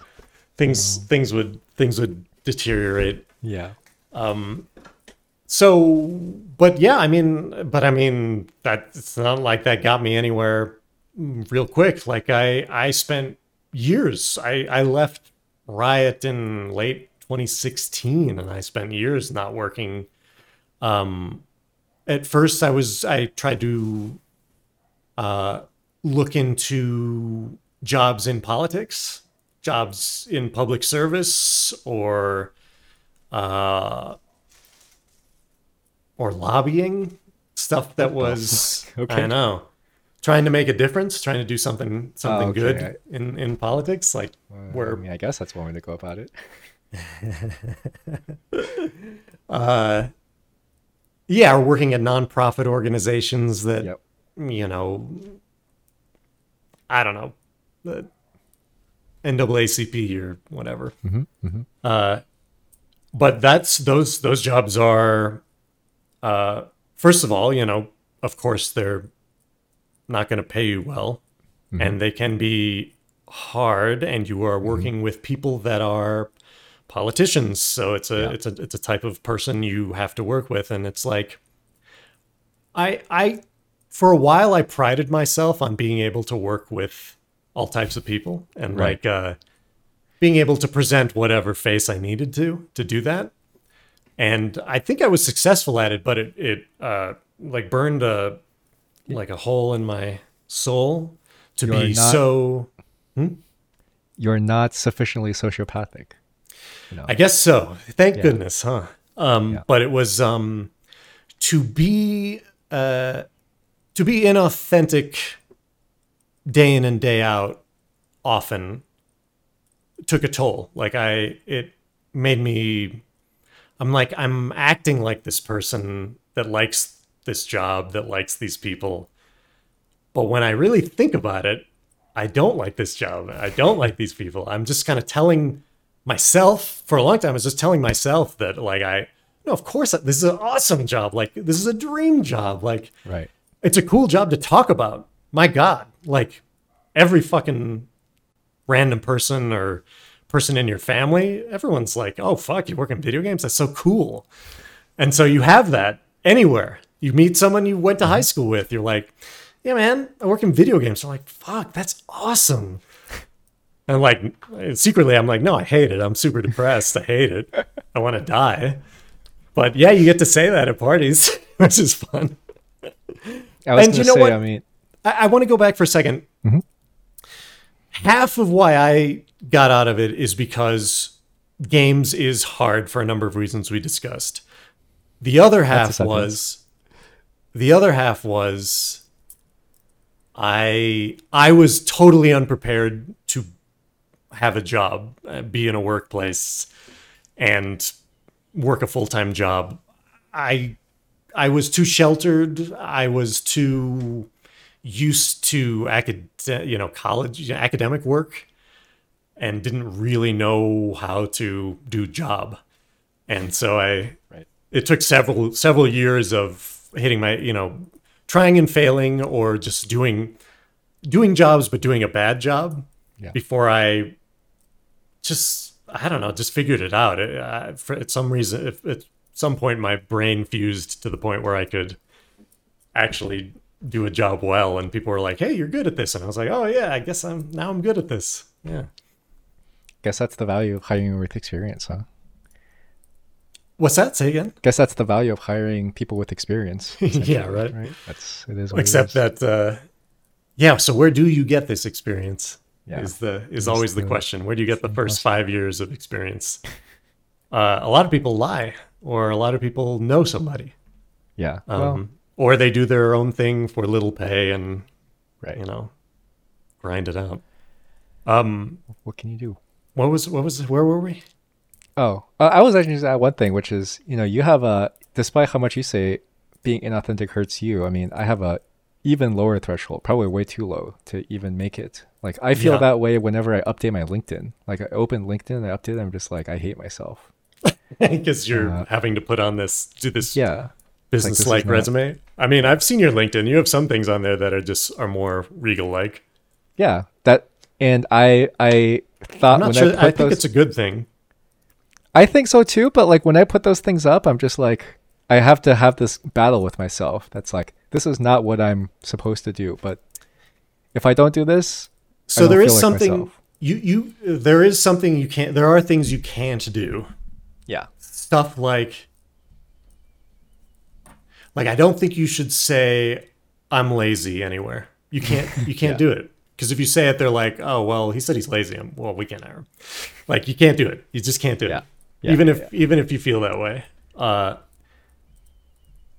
Or like, yeah, you can't. Yeah, I guess you could. And you can't burn too many bridges either.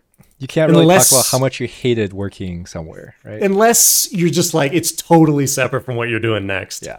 Because like now I could talk shit about, and I guess I am talking shit about games, because it's like, I'm not going back into that. Like, right. Even if I go bankrupt and I'm destitute, I will find some other way to live my life. It's okay. By that time, this podcast will have trillions of viewers, and we'll be raking in the sponsorship cash. Yeah, all the Blue Chew ads we'll be doing. Crypto.com. FTX. Smart investing. Hit me up.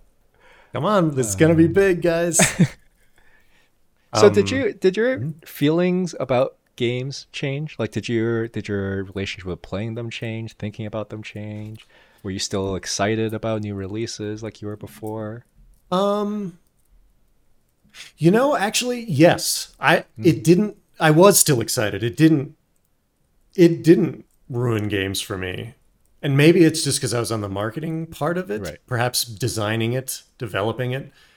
I don't know, breaks the illusion too much, or you start thinking in systems I don't terms know too about that, much. but maybe.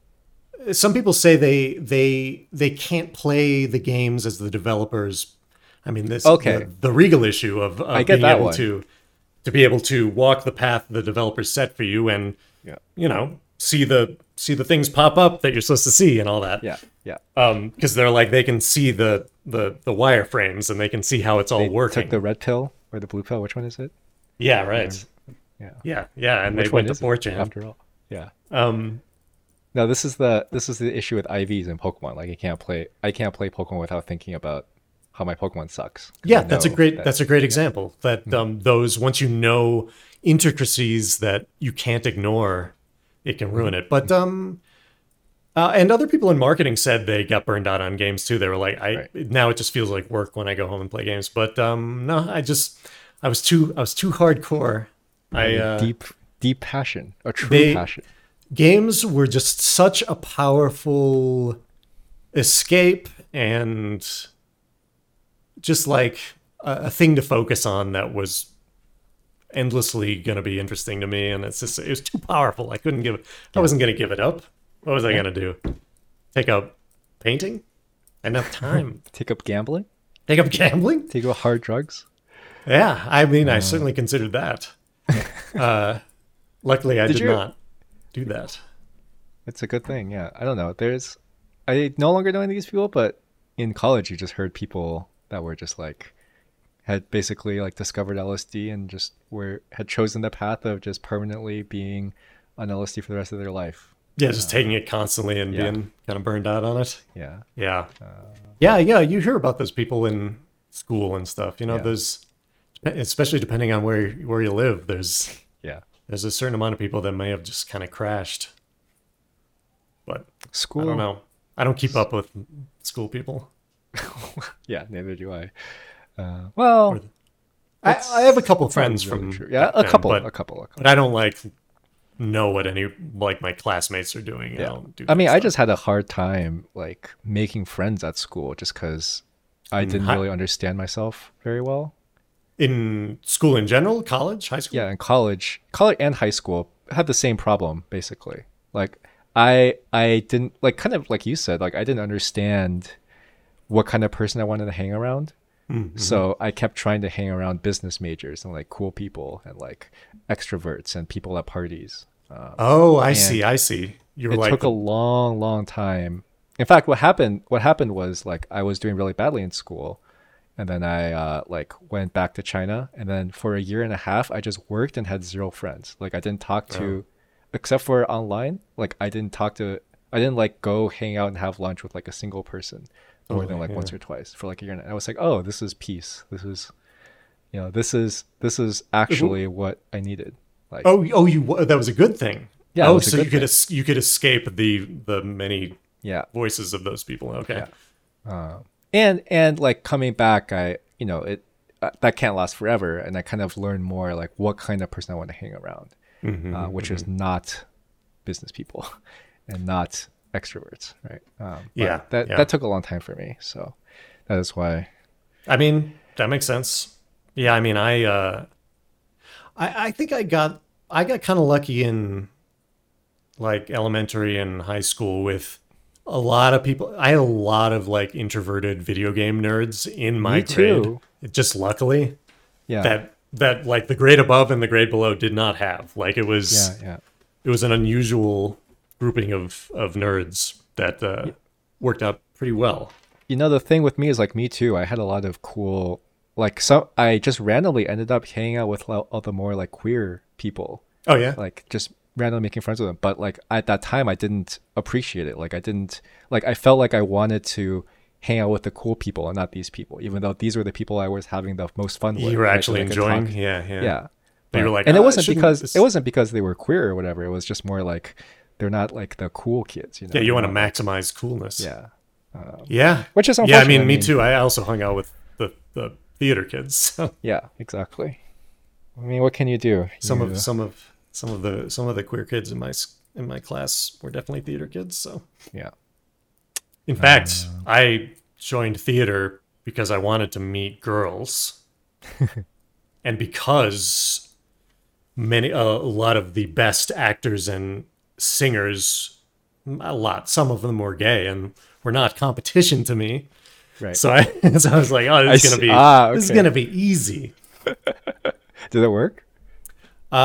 Yes, it did very well. Except I was also terrified of women, so I never made any actual moves and connections. It was all just all these girls had crushes on me, and I couldn't do anything about it. Yeah, understandable.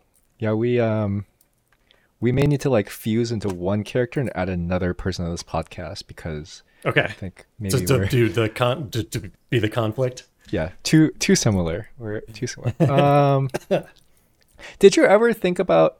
So you never had like ambitions, to like disrupt the industry anyway, right? Whether that's like making your own game, joining a startup. I programmed when I was a kid. I programmed games and was like, hey, maybe I want to design games. And I always wanted to design like an adventure game, like a classic adventure game. But I didn't have grand designs. Like I was not like, this is my dream and I want to pursue it. Mm-hmm. I had no dream. There was nothing. The dream was the American dream. Life hurt. Adulthood was going to be even worse. I'm going to try to stay alive and I'm going to try to have money. So hopefully when I figure out life in a better way, I am prepared to take advantage of that. And here you are, the end goal. Here I am taking advantage of it. It was just 20 really painful years. Well, I mean, you succeeded in your stated goals, which I guess you're right. I mean, when we're looking at it now, but I mean, we haven't told our audience what my stated current goals are. Oh, that's true. What are your stated current goals? So I guess we maybe mentioned it, but I work as an wildlife animal rehabilitator. That's right. Which currently means what's that? No, animal care technician. Okay. I work at a rehabilitation center, a nonprofit that it's people that care so much about all life that even the smallest squirrel must be saved. Until they get eaten by predators. Then circle of life, we're feeding the predators. So win-win. Restoring the balance. I do think someday I'm going to go for a release, because eventually when we release them, we take them to a place, a very viable place for them to live. I'm waiting for Mm-hmm. opening the box, having the squirrel or the rabbit run away, and then immediately the eagle pick it up. I'm like, okay. Well, that was a 2 month of work for that hawk. You're gonna have a good meal though, and his kids. That's how the mother would have felt. So what's the difference anyway? Yeah, I mean, I'm able to with nature, I care a lot about animals. I really love animals, and I don't want to see them hurt. But I am okay. When we have to euthanize a raccoon or a squirrel, I'm like, mm-hmm. There's a lot more where that came from. Do you have pets, by the way? No, I don't. So can you have pets now? I could have pets. I mean, I am allergic to dogs. Spiritually? And cats. Oh, no, I mean okay. Oh, and cats. You mean, can I handle it? Handle a dog? Yeah. What do you mean? Okay. No, I mean, are you spiritually able to have a pet now that you euthanize them on a daily basis or whatever? Yes, that's not a conflict. Now that I'm an angel of death, I can't take care of a being. No, I would like a dog. My wife would really like a dog. She wasn't allowed pets growing up. She loves dogs. Same. We could have a dog. I would love the dog. But then it's harder to travel, one, and I like traveling. Okay. 2, the dog eventually dies, which is very sad. Not if you die first. Well, it'll still die, but the chances are 12 to 15 years. Come on. Yeah. I'm going to make it.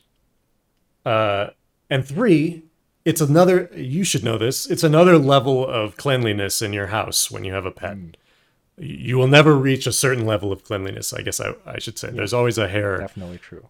A hair and potentially piss and shit issue. Dogs you're are going to be dogs dealing are a with. different level, but yeah. Yeah, cats are clean as pets go, right? There's litter everywhere, which is but they like cats. But they like keeping themselves clean. They groom themselves. Yep. Dogs, you know, smell.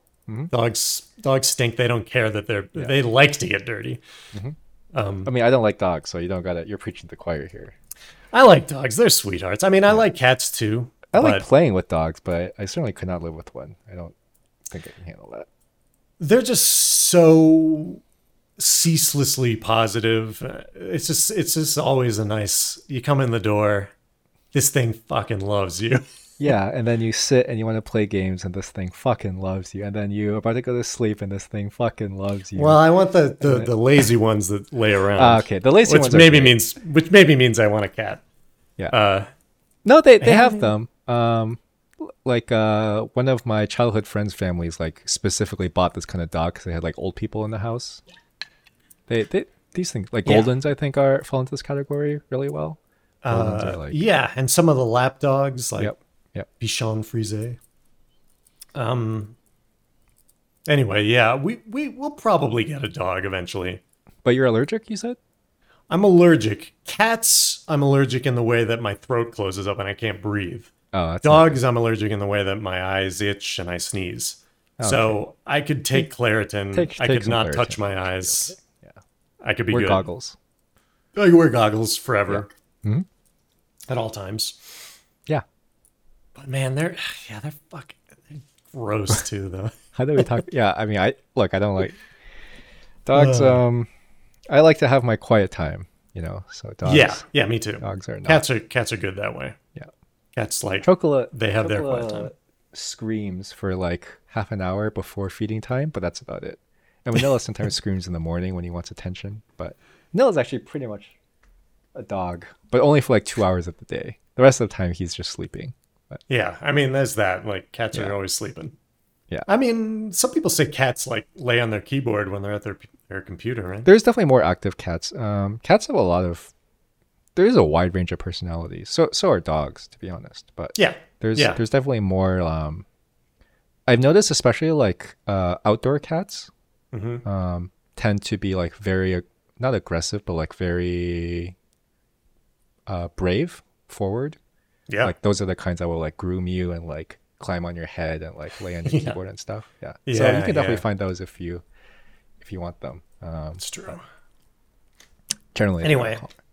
We're already so 2 hours and 15. So how much do we have? Are we gonna? Not very much. I got a couple of things. And I guess I do want to talk. So maybe we should jump to something quickly. I do want to talk about your advice to people who want to become a marketing marketing. Yeah. But one more thing, I would do want to close. So did anyone ever approach you during your career and be like, "Hey, I want to do a startup. I want to, I have some big goals, big dreams, big ambitions, game industry." No, there are people I knew that I could have probably hopped over and worked on startups, but I caught Riot Games on the upswing. Okay, that's fair. And that was me looking for startups at the time. That's true. And that was 20. So you said 20. So 2010, right? Like right at the beginning. It had already succeeded. Yeah, I started there in late 2010. So it had already been doing well, but they hadn't grown into the new office. They were still relatively small. Yeah. Internationally too. But then once they rolled out, I mean, I was there for the years where they were rolling out League of Legends all over the world, and in particular China. And Korea, that they were, and actually in Europe, they were huge for a while. Yeah. Mm-hmm. Anyway. I mean, Europe ran the first LCS, right? That was like 2011, 2010. Yeah, how about that? So, or not LCS, Worlds. LCS didn't exist back then. Alrighty. So I guess in the time we have left, let's talk about breaking in, but also I kind of want to start at a high level. Okay. What is the kind of person? And let's keep it on marketing for Okay. now, because like we can talk about the other aspects of games later. But what is the kind of person you think that would have a good time doing your career? Like, is it just like a psychopath, or are there like types of people who you think like is the right fit a person who's like super passionate about games? Is that really even the best fit? Who would have a good time?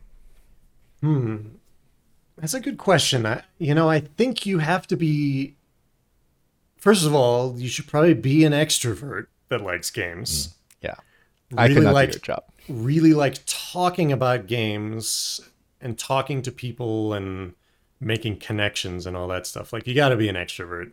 And the people you're talking to are like the exec types, right? But I guess it's like everyone No, throughout no, the no, but company.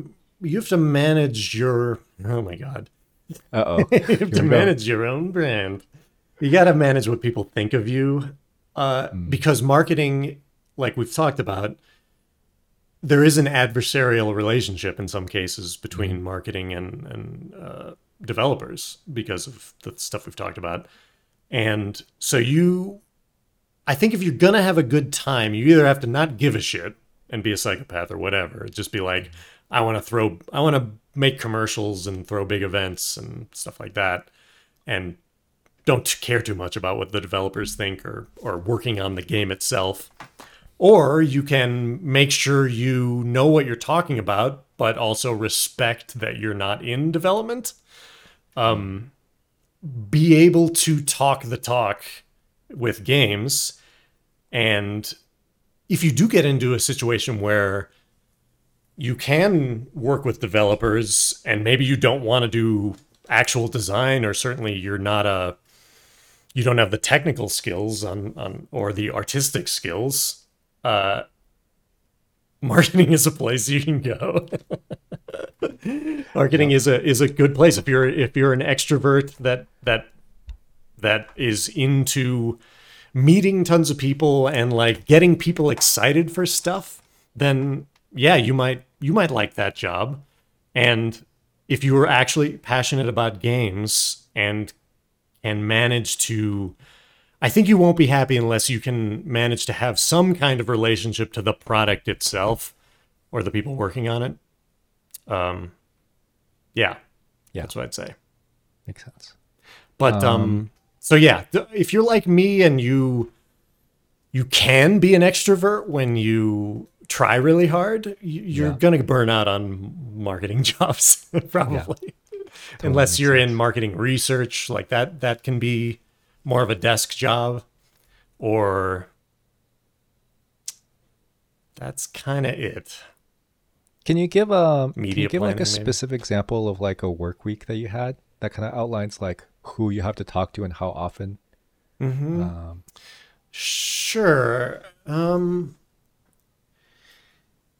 Yeah, I mean, usually in a normal week, you've got several projects that are ongoing, probably. So mhm.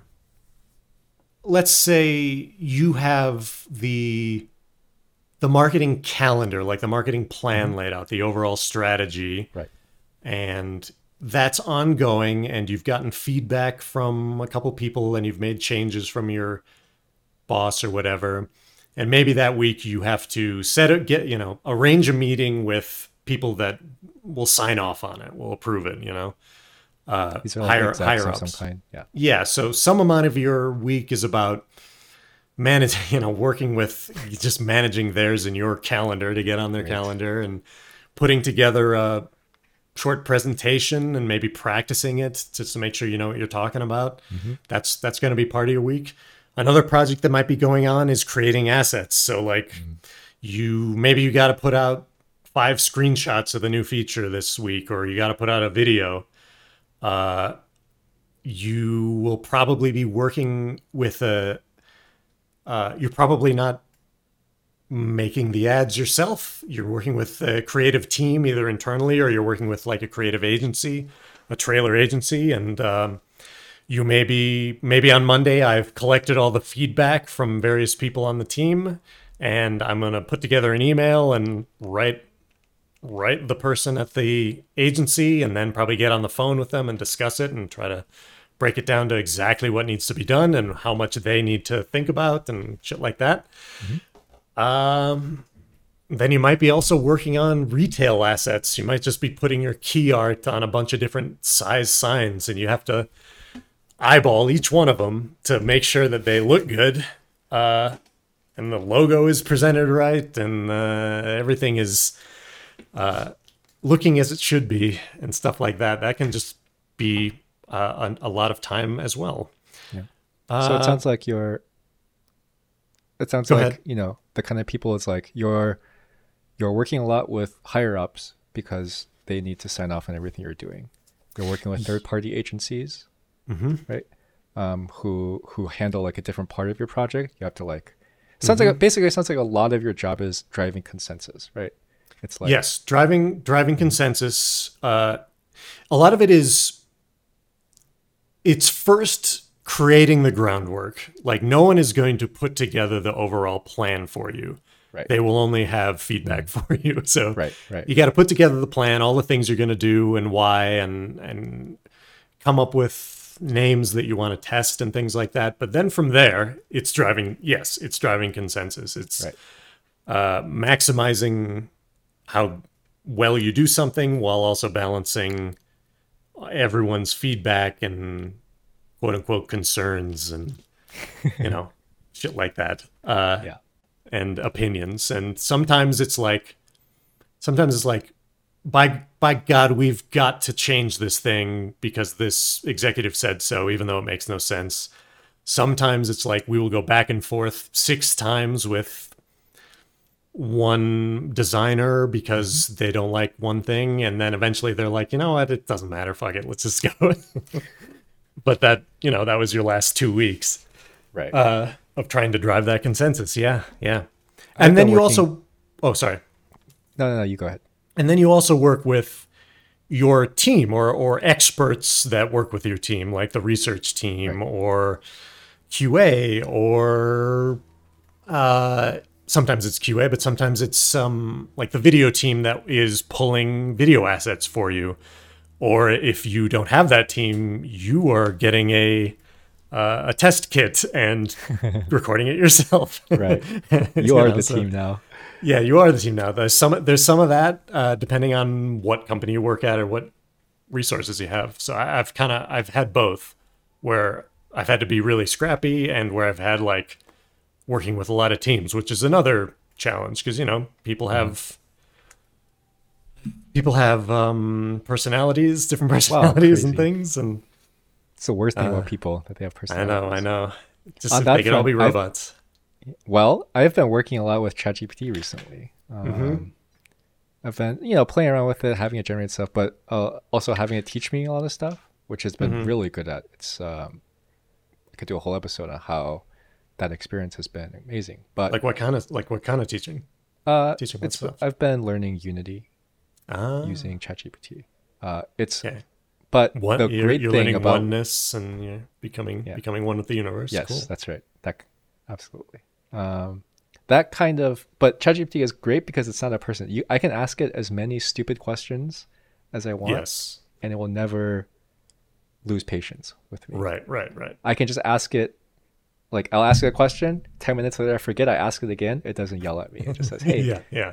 That's here you fun. go, here's the answer again. And it's the same thing when they're trying to ask it to generate stuff, right? It never gets annoyed. It's like, hey, give me a list of 10 different names for this thing. I don't like any of them. Give me 10 more. And give me 10 more with like this thing. So Yeah, one there's day, nobody being like, is there a point to this? yeah. So even though it's not very good at most of what it does, when it's generating new things, at least. Yeah, I mean, it can meld to your personality, your work style in a way that other people, it's a give and take. It's push and pull. It's God's gift to introverts, I suppose. I mean, office jobs are tough for introverts. I mean, a good computer job can be a good introvert job.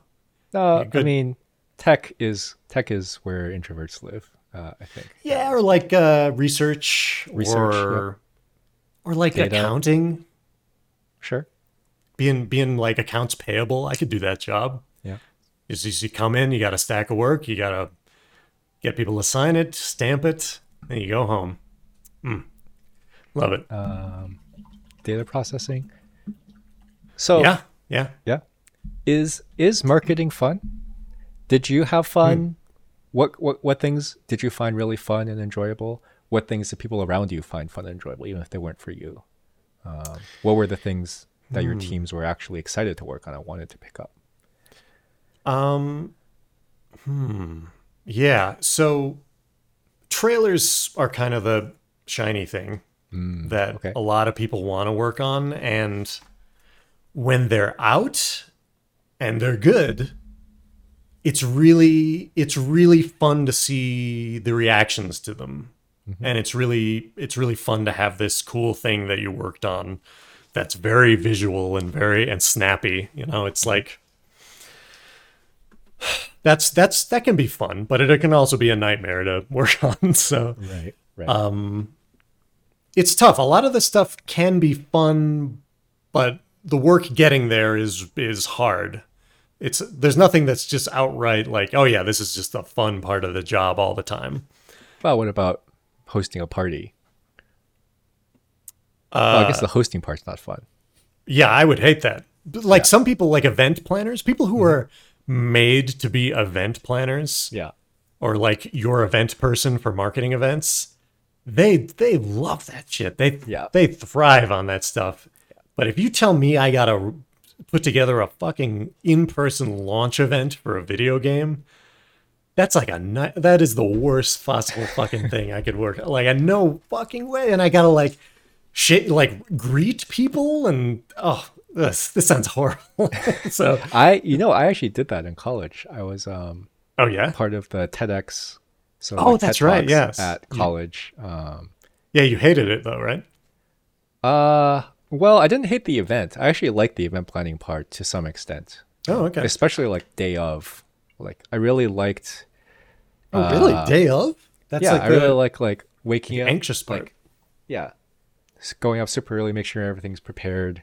You know, putting out fires. I was kind of in my element. Really? Kind of interesting. Yeah.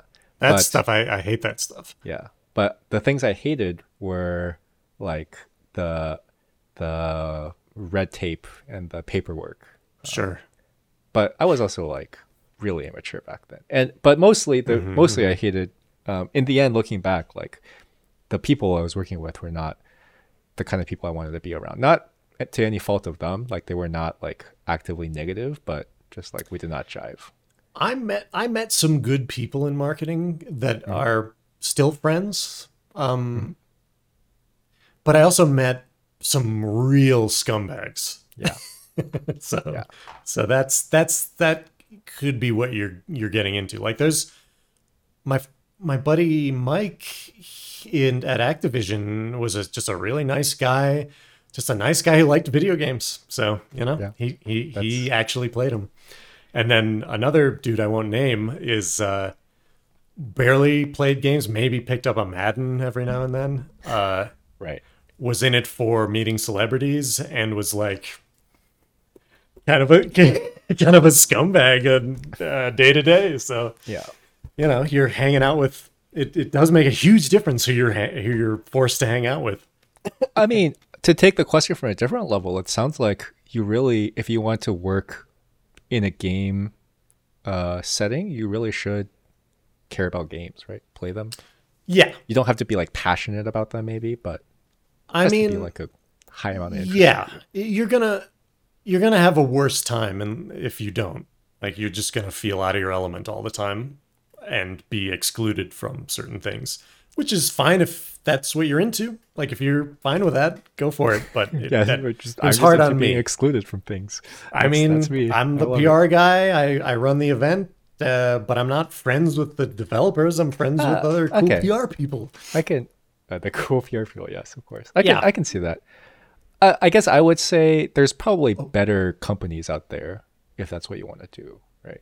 I assume that across the board the game industry is just going to have a lower paying and harder working position for the same position just because there's more supply, right? Yeah, I could have gotten a higher paying, easier job at Yeah, fucking Nestle or whatever. Nestle. What other General Mills. Yeah, what other giant PR arms? Disney. Yeah, working on a cereal. At times when I was working on games, I'd like fantasize about working on like a fucking ketchup or something. It's like it's just a ketchup. You just put it in the thing. And I mean, I think that's totally fair. I mean, that's a struggle. But anyway, that's why I feed squirrels and raccoons now, because that's fun every day. Still fun every day. And do podcasts. Yeah, fun every day.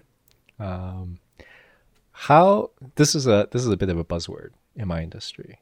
Did you guys ever think about impact? How would you, if there's a person, because it's also relevant because you talked about in what context politics, right? Yeah, for making a difference. Yes, like what impact does Call of Duty Modern Warfare 2 have on people? In this case, less about the game, but the actual marketing side, right? Did you ever struggle with the idea of like, am I using my time well? Like, am I doing the right thing, whatever that means? With my life? Around you? Sure. Or in society? Right? I see. Like, did I ever get into where I was making decisions where I was like, is this the right thing? Exactly. So for example, I guess, it's not, I'm not asking it with the basis of being negative. So for example, if you believe that your game is really good and it can be really fun for a lot of people, like, marketing has a positive impact, right? Because you're like, hey, I'm trying to reach these, this is stretching it a bit, but I'm trying to reach these like underserved communities or whatever. And, okay, that's a bit of a stretch, but there's ways to make positive impact, right? But did you ever feel that? Did you ever struggle with that? So there were times when I felt like it was very cool what I was working on, and that it was fun that a lot of people were getting this game and that it was really good. Like when I'm thinking of Call of Duty and to some extent League of Legends, it was actually good. And that was nice. And so at the time I didn't feel bad about like really pushing the marketing as much as possible. There were some times where I felt like it was sleazy and stuff like that, or where we were like, I was like, what is the point of this? Like, why are we doing a deal with Playboy Playboy being sleazy, I guess, but why we spend time working on things that have very little impact, that are just like fun for the team. I guess I'd feel bad. I guess I'd feel bad then. Right. I'm trying to think of like times when I really when I like did something bad that I felt bad by in marketing. I think I felt a little bad working on the kids games because it was about kids, selling things to kids felt particularly bad. Looking back, pushing a gun game I feel bad about in general. Okay, that's fair. Yeah. But I think what really hurt the most was pretending to like things I didn't, or pretending to like people I didn't. Just kind of having an air of I had to pretend I felt better about the job and the people I was working with than I really did, and that took a toll over time. That made me feel bad. And also in terms of impact in general, like I was like, I often was like, what is there any, am I making the world better? Am I making the world maybe worse?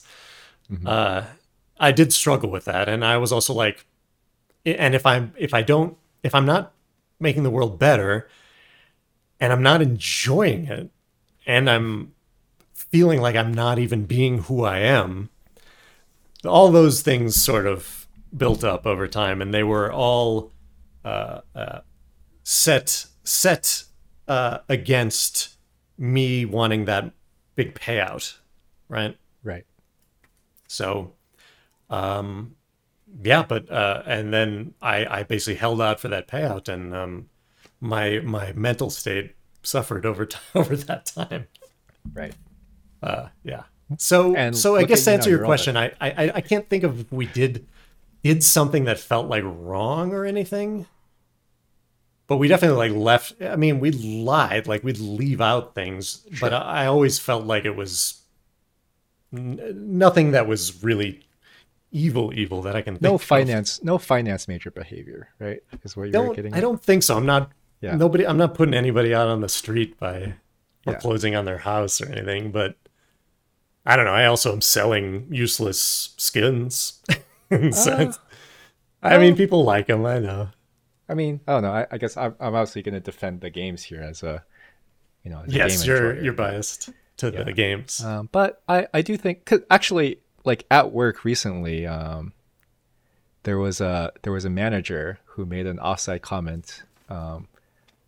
There was like someone showed a video of a developer for a game talking about coding. So this was not game related at all, but they were talking about how like coding has become less focused on real world problems. And the manager made a very offhand comment about how basically making fun of the person, saying like, they are talking about real world problems, but they're working on games. Haha, what an idiot.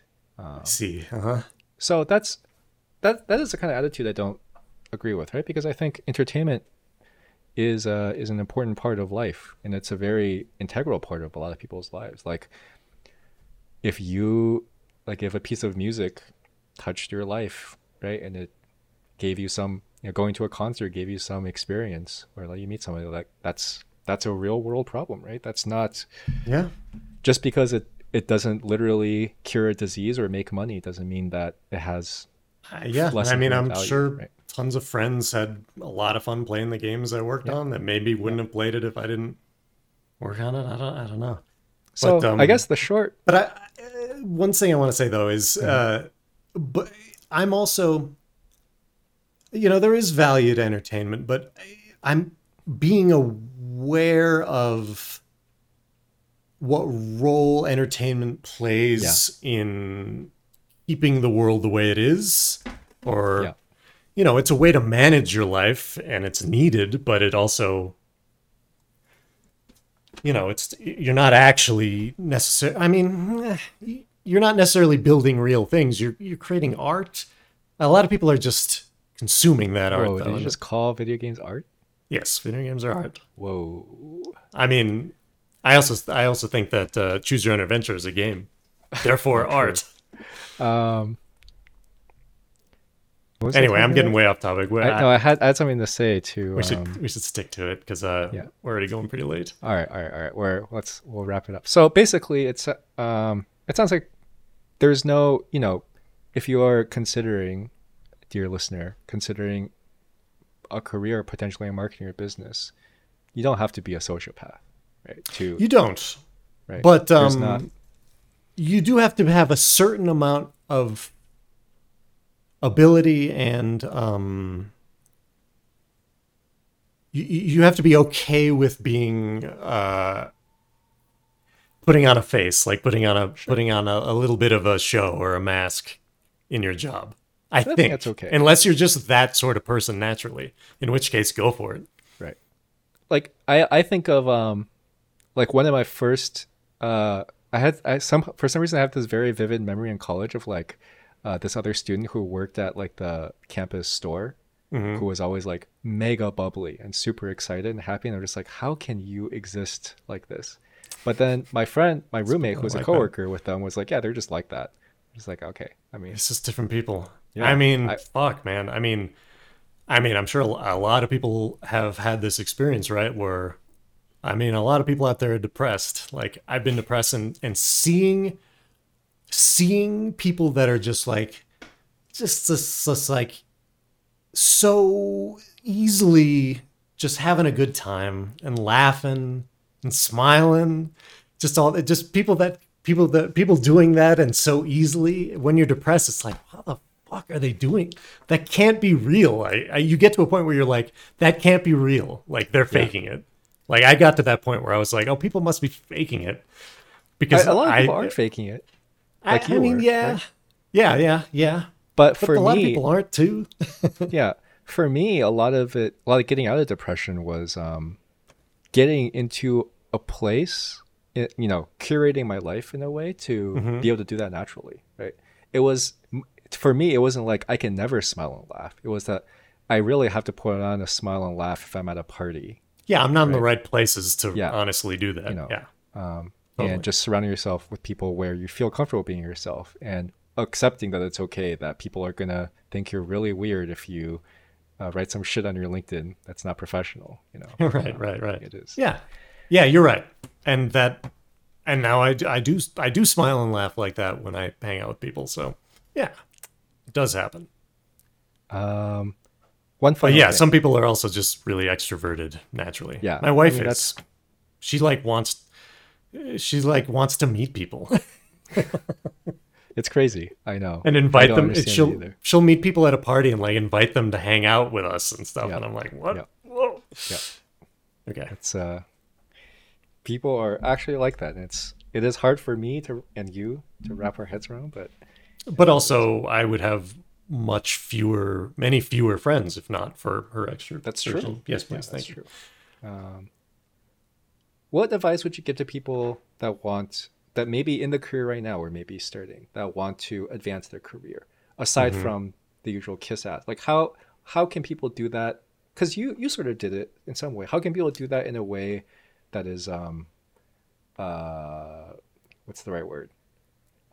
Ethical. I think, excuse me. I think if you're talking about like getting promoted and getting, excuse me, getting yourself to a place where you have opportunities come to you, basically, if you're in, let's say you are already, like you said, you're in games, but you're just like starting out. You're like an intern at EA. You want to aggressively pursue the highest profile team you can. I mean, and you want to you can do it professionally and nicely, but you have to be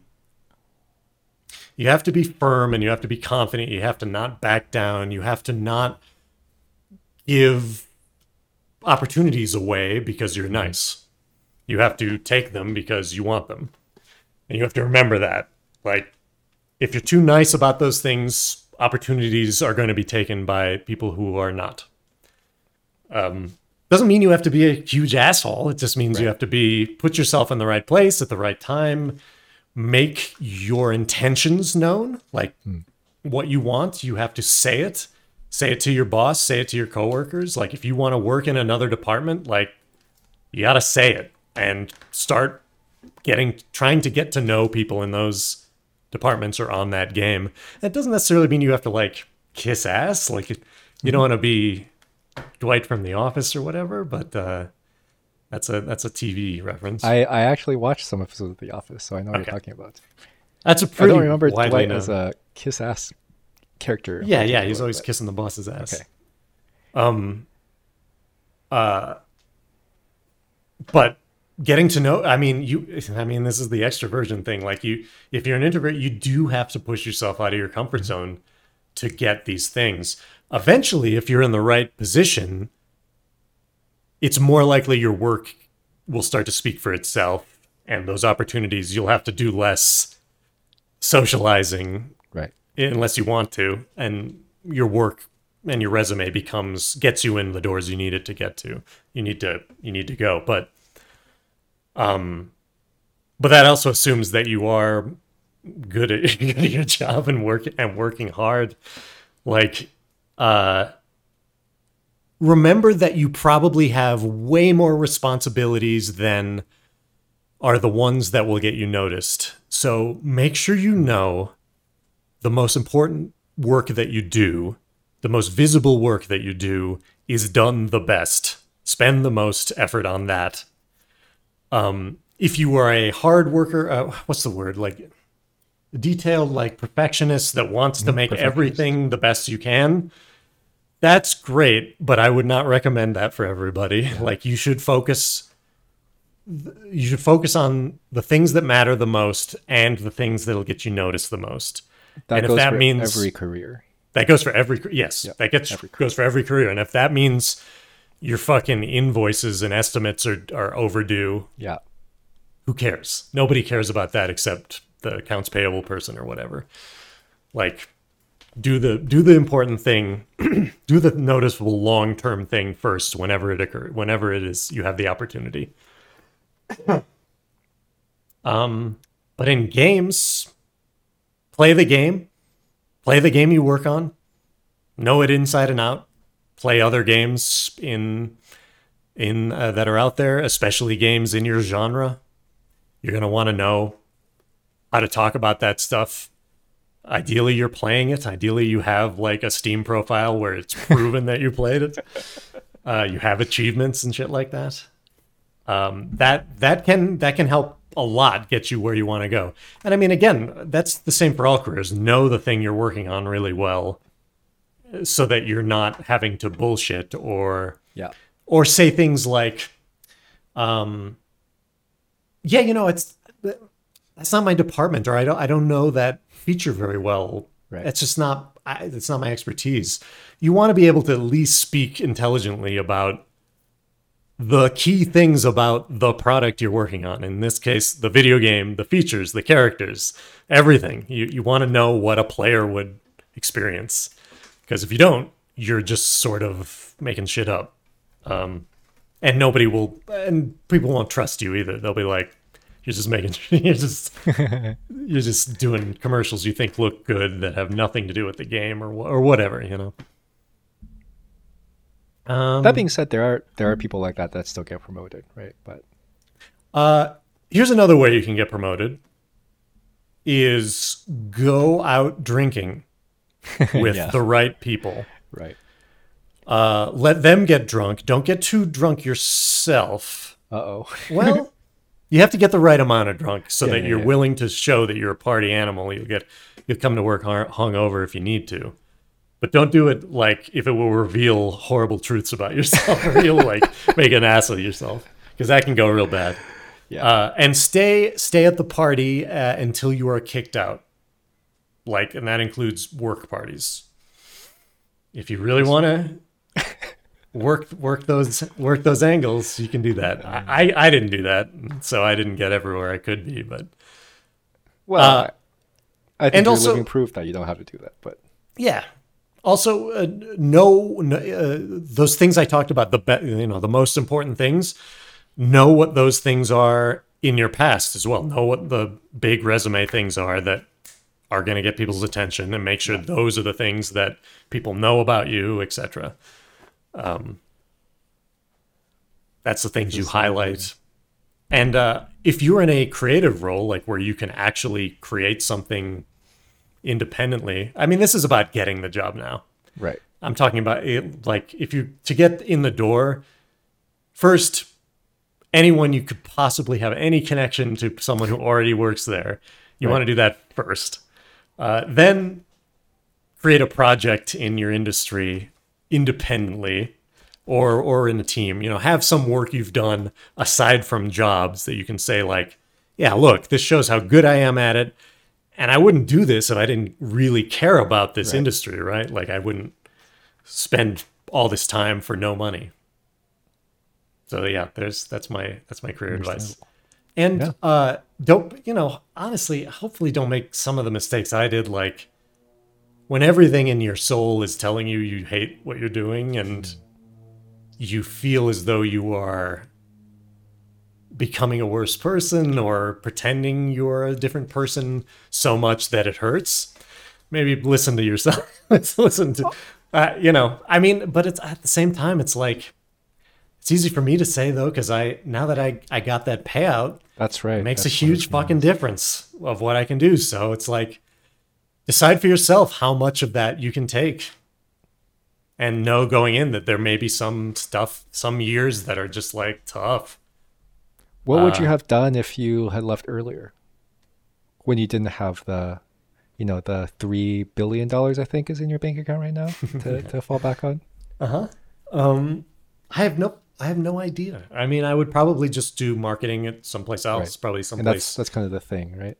Yeah, I'd do marketing at. I mean, I thought like when I was going and now working with animals, but before then, when I was trying to figure out like, I want to make a difference for people. Mm-hmm. Like I was trying to do marketing for different nonprofits. Right. But it looked really not only difficult and low paying, but it was also emotionally draining because a lot of those things, you know, are not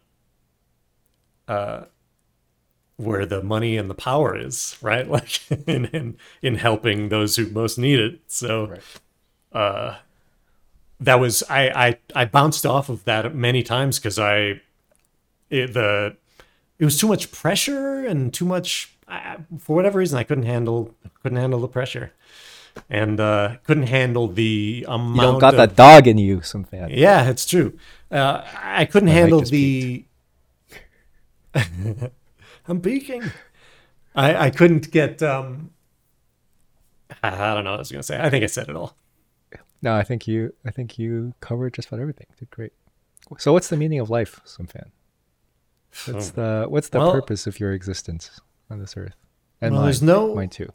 There's no innate purpose, so you have to figure it out and decide for yourself what your purpose of life is. Great answer. What a wonderful answer. It's no help. Yeah, man. I don't know. I mean, I do believe that there's not like a real above all purpose, that secret purpose that is out there, why we were created. I think nature is very interesting, and we're a very lucky creation of nature. I think the meaning of life is probably to preserve and promote the world and the life that exists around you. You know, try to increase the happiness of the people and the creatures that you touch. Mm-hmm. That's about as close as I can get to, I think, a meaning. But at the same time, I guess at some point you just got to enjoy what you can enjoy. Yeah. No, I think I would say something very similar, which is, you know, just maximize the happiness of as much stuff as you can, but don't think about that too much. Because if you start thinking about it too much, you're like, well, I could sacrifice my own happiness and donate all of my money to humanitarian causes to increase the amount of, and I think that's a little too far. I mean, yeah, you can be the sort of person that just dedicates your life to service of people in need, and that could be great for you. Hopefully everyone who can do that does, but you know, if you struggle to do that and live, then you gotta find a way first to like yourself and be able to get out of bed for a reason. But I mean, some people, that a reason of helping people, that'll drive them their whole lives. And honestly, I think those are better people than me. So they're like, those are good people. I think that is I think that is a more meaningful way to spend your life. But I am at the point where I'm like, I don't think I'm going to get there in the same way. Like maybe I would love to get to a point where I am helping like endangered animals, or like animals that are, you know, require special care or have a special impact on the people who see them. I'd like to get to that. But I mean, I should be getting more people, I don't know, registered to vote. Maybe that's bullshit too. So that's so. I mean, at the end of the day, you can only. Not everybody. I should be organizing workplace unions. Is what I should be doing. Sure, I think that's fair. That's what I should be doing. Yeah. But at the end of the day, not everyone can do. Like, not everyone that puts in the time and energy into X, where in this case X is making the world a better place or whatever, can do that successfully, right? And I think the world's not set up for that. Yeah, and neither are people, right? Like, not everyone, like people, you can only force yourself to do something that is making you miserable so long. Yeah, you have And to. if it's It takes a really, certain sort of person with a yeah, certain sort of like yeah, passion, not just passion, but like moral drive. You know, like sure, yeah, knowing that they're motivation. doing something bigger than themselves and making that your motivation. Which great, good for you. I mean, motivation is hard, right? Motivation is something that's Yeah, motivation is so hard, and when I started working with animals, it just seemed like intrinsically motivating. Like I was right. like, these things are cute every day. They're all the time. Yep. Even when they're a pain in the ass and they stink and they won't eat or whatever. It's still like fun. Like I enjoy it. Mm-hmm. I in a way that no other job has ever felt that way. Sounds Other jobs I got out of them and was like trying to convince myself. right. I was like, I think that was fun. Was that fun? Did I enjoy that? This seems like a good job for me.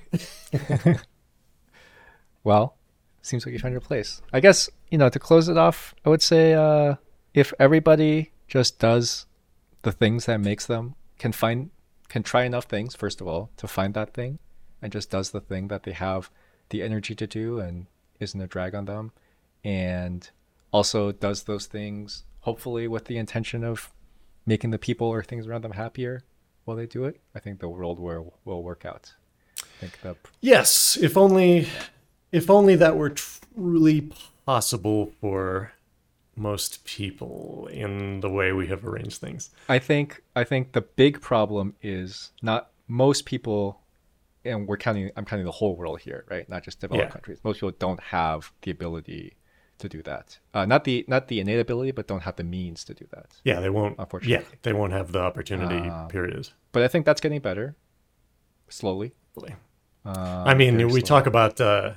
I mean, the, there are such when you talk about doing good in the world and like giving all your money to charity or whatever. There are such major good acts that the current rich people, just billionaires, let's just say just billionaires, could do today that none of them do, including Well, like, okay, go ahead. not I won't say none of them, but All most right, of them all do right. not do, right? I mean, Most of them do like, not do. all billionaires And most of them do not philanthropy push, for like. and none of them push to the hilt. Like, Oh yeah, absolutely. nobody's. Well, maybe Bill Gates. Have you heard of any billionaire that is not still a billionaire because of the works they've done? Well, okay. Well, that's Do they? Do you have a right to be a billionaire?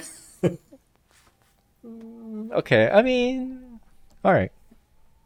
I know it's not in us, right? Like once we're there, we're like, I can't let it go.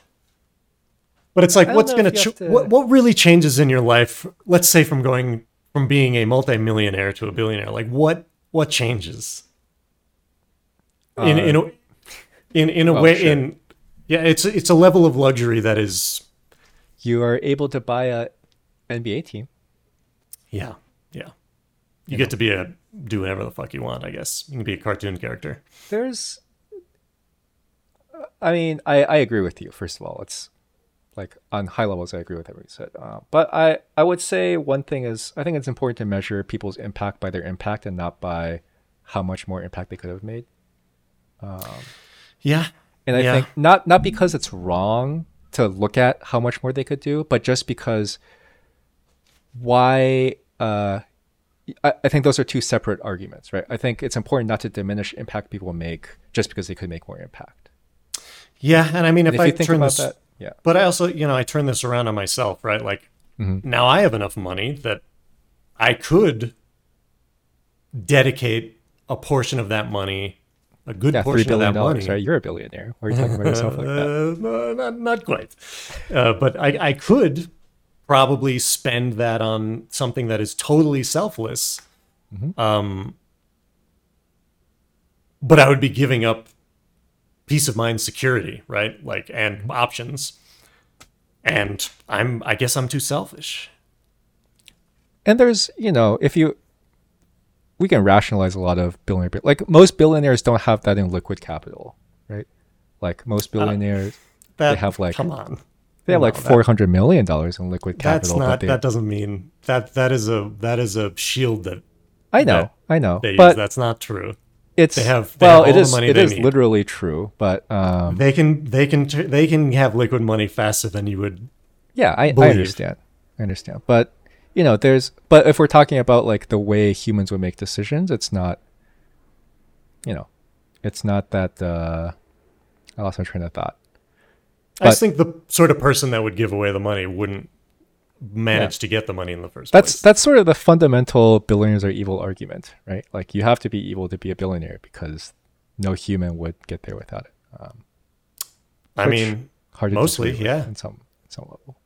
Yeah, I mean, you spend enough time in just office places and you see who really manages to get to the top. It's often the biggest assholes that, I don't know. That's in my experience. Maybe you've had it differently. I think that's changing very, very slowly, but it's changing. So I guess I'll give you one example. Are you aware of the Washington Commanders, formerly known as the Washington Football Team, formerly known as the Washington Redskins? Washington R-words. Yes. So they are owned by a billionaire named Dan Snyder, or they were. Well, they still are technically. But finally, that team is being sold, right? Mm-hmm. On some level, and I don't think this is super accurate, but on some level, it's like, in order to buy the team and make actual changes, you need to have the money to buy the team, right? Like if you care about, let's put aside whether sports are important for a moment, but if you truly believe that you want to make a difference in this team and you want to change the culture and improve the facilities and build a new stadium, you need to have the money to do that. And to do that, you need to be a billionaire. Just sold for $6 billion, right? Mm-hmm. Now, is that worth anything, right? Like, does the system have to be set up to do that? Because sports ownership is totally fucked up. Like, I thought about, if you think about how sports ownership works, you have this whole chain of people who have dedicated their lives to this craft, right? You have the athletes, the coaches who have worked for 30 years, GM who's worked for 30 years, know everything. One day, your team gets sold to a random person who only qualifications, they have a lot of money and now they're your boss and they have final say in all your decisions. I mean, that's fucked up, right? Like that's not even how it works in business usually. I mean, yeah. I mean, when you yeah, I mean, the example of an athlete, of like someone with actual, not only skill, but like talent. Mm-hmm. The world isn't set up. The world is not in any way a meritocracy. It just isn't. Well, we've I don't know about in any way, but yeah, there's a lot of places where it's not out. Like everything works with who you know and who you backstab. Like I just don't. I don't know if that's. I mean, in some way, I think like a lot of normal people's careers don't follow that path, right? Like, because I think if the world was totally in that way, all of the assholes would be millionaires. Right? Okay. The only skill to become a millionaire would be like how well you can kiss ass and party and backstab people. But that's not true. That's a good point. Right? That's a good point. They have to be. You have to do that. Well, you don't have to do that, but you can do that. But you have to. And it's not really that you're more skilled at doing it, but there's only limited opportunities for those people. Like they have to like be at the right place to be able to drink with the right people and backstab the right people and get lucky. It's not like everybody that can do that can be right. And also there is merit, and your work does count for something. Does generally get rewarded. Not as much as most people would like, but it's not like it's meaningless, right? It's not like when like when HP goes for, does a round of promotions, they just draw numbers out of a hat, right? They do look at exactly. Well, hopefully, right? They do look at the work people have done, and then for 10% of them, someone whispers in the manager's ear, and it's like, I owe this guy a favor, and they get promoted when they don't deserve it. But for the other 90% of the people, what they did counts, right? Yeah, I think there may be I think there's this like a flexible ceiling that those people reach. Yeah. That you will never get into the ultra rich socialite area unless you have a certain personality or drive, I guess. I don't know. But that's but the one second, the athlete example you use, I know there's in so many cases in where the most talented people, they get to a certain point, at which point a manager or somebody who, or the owner of the team, kind of directs owns them for the rest. Yes. Like they take care of everything else. They give them enough money, but they don't get everything they could have if they had the opportunity to do it themselves, or had someone who could do it with them that would promote them equally. You know what I mean? Absolutely. This is why, sports, it's a bit of a topic these days, right? Especially now that America's becoming more socialist, because we voted in the commies, those are the same thing, by the way. Commies and socialists. It's this idea that why does sports need ownership? You mean, why don't the players own it? Yeah. Why shouldn't they? Is there any reason? So obviously, like, oh, well, the players don't understand business. It's like, wait, come on. Like, it's not. I mean, you can still, yeah. I mean, let's be real here, right? I think there's just no reason why the players shouldn't own it. And in fact, in esports, in Dota in particular, most teams are player owned. Most of the big teams, the biggest, they're either player owned or they're very strongly player led. So the players keep all the revenue. There's less. Two of the biggest teams, Secret and Enigma, are founded by longtime players, TI winners. They have their own brand. They have their own business arm. I mean, and these are the teams that survived the esports bubble. Oh, actually. That's interesting. So League, because they weren't just some like side investment or whatever. Exactly. They weren't just owned by some investor with no and spending money willy nilly. And League had these teams too, like TSM is one. TSM is still alive. CLG was also player owned, right? It was owned by Hotshot for the beginning, but it was sold at some point. So I think if we're starting over, sports would not have ownership. Sports would be player owned, right? And I think we more and more see that in esports. That's one. That's good. I mean, it's a good example also, team ownership of. You can look around and find a lot of positions, jobs in the world that are like, well, you could totally eliminate, and you're like, well, when you think about why they're there, it's you can, it becomes evident that there's money and status involved or whatever. But like you say, why is some just guy with the money making decisions about the players on the team or the city their only qualification is that they have the money, right?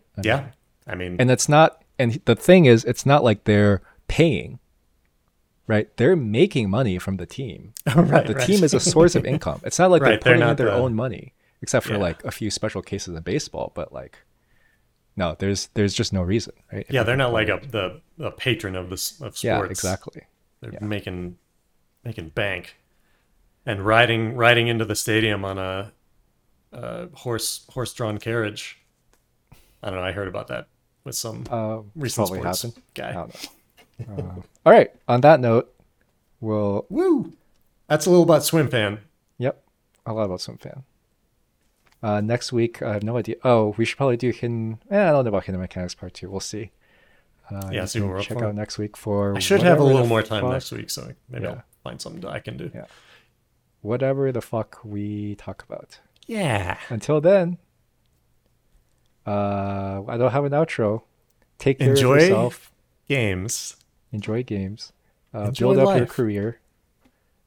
Kiss ass. Party hard. Market like you've never marketed before. Smile. And smile. Shave. Right, see you next time. Bye. Performing for you. If you know the word, you can join in too. Put your hands together if you want to clap as we take you through this funky rap. DJ, Funky Tough. DJ, Funky Tough. He's the leader of the bunch. You know him well. He's finally back to kick some tail. His coconut gun can fire its first. If he shoots ya, it's gonna hurt. He's bigger, faster, and stronger too. He's the first member of the CK crew. CK, funky town. CK, funky here. This car's not fine, so listen up to. She can shrink inside to suit her mood. She's quick and nimble when she needs to be. She can float through the air and climb up trees. If you choose her, you'll not choose wrong. With a skip and a hop, she's one cool song.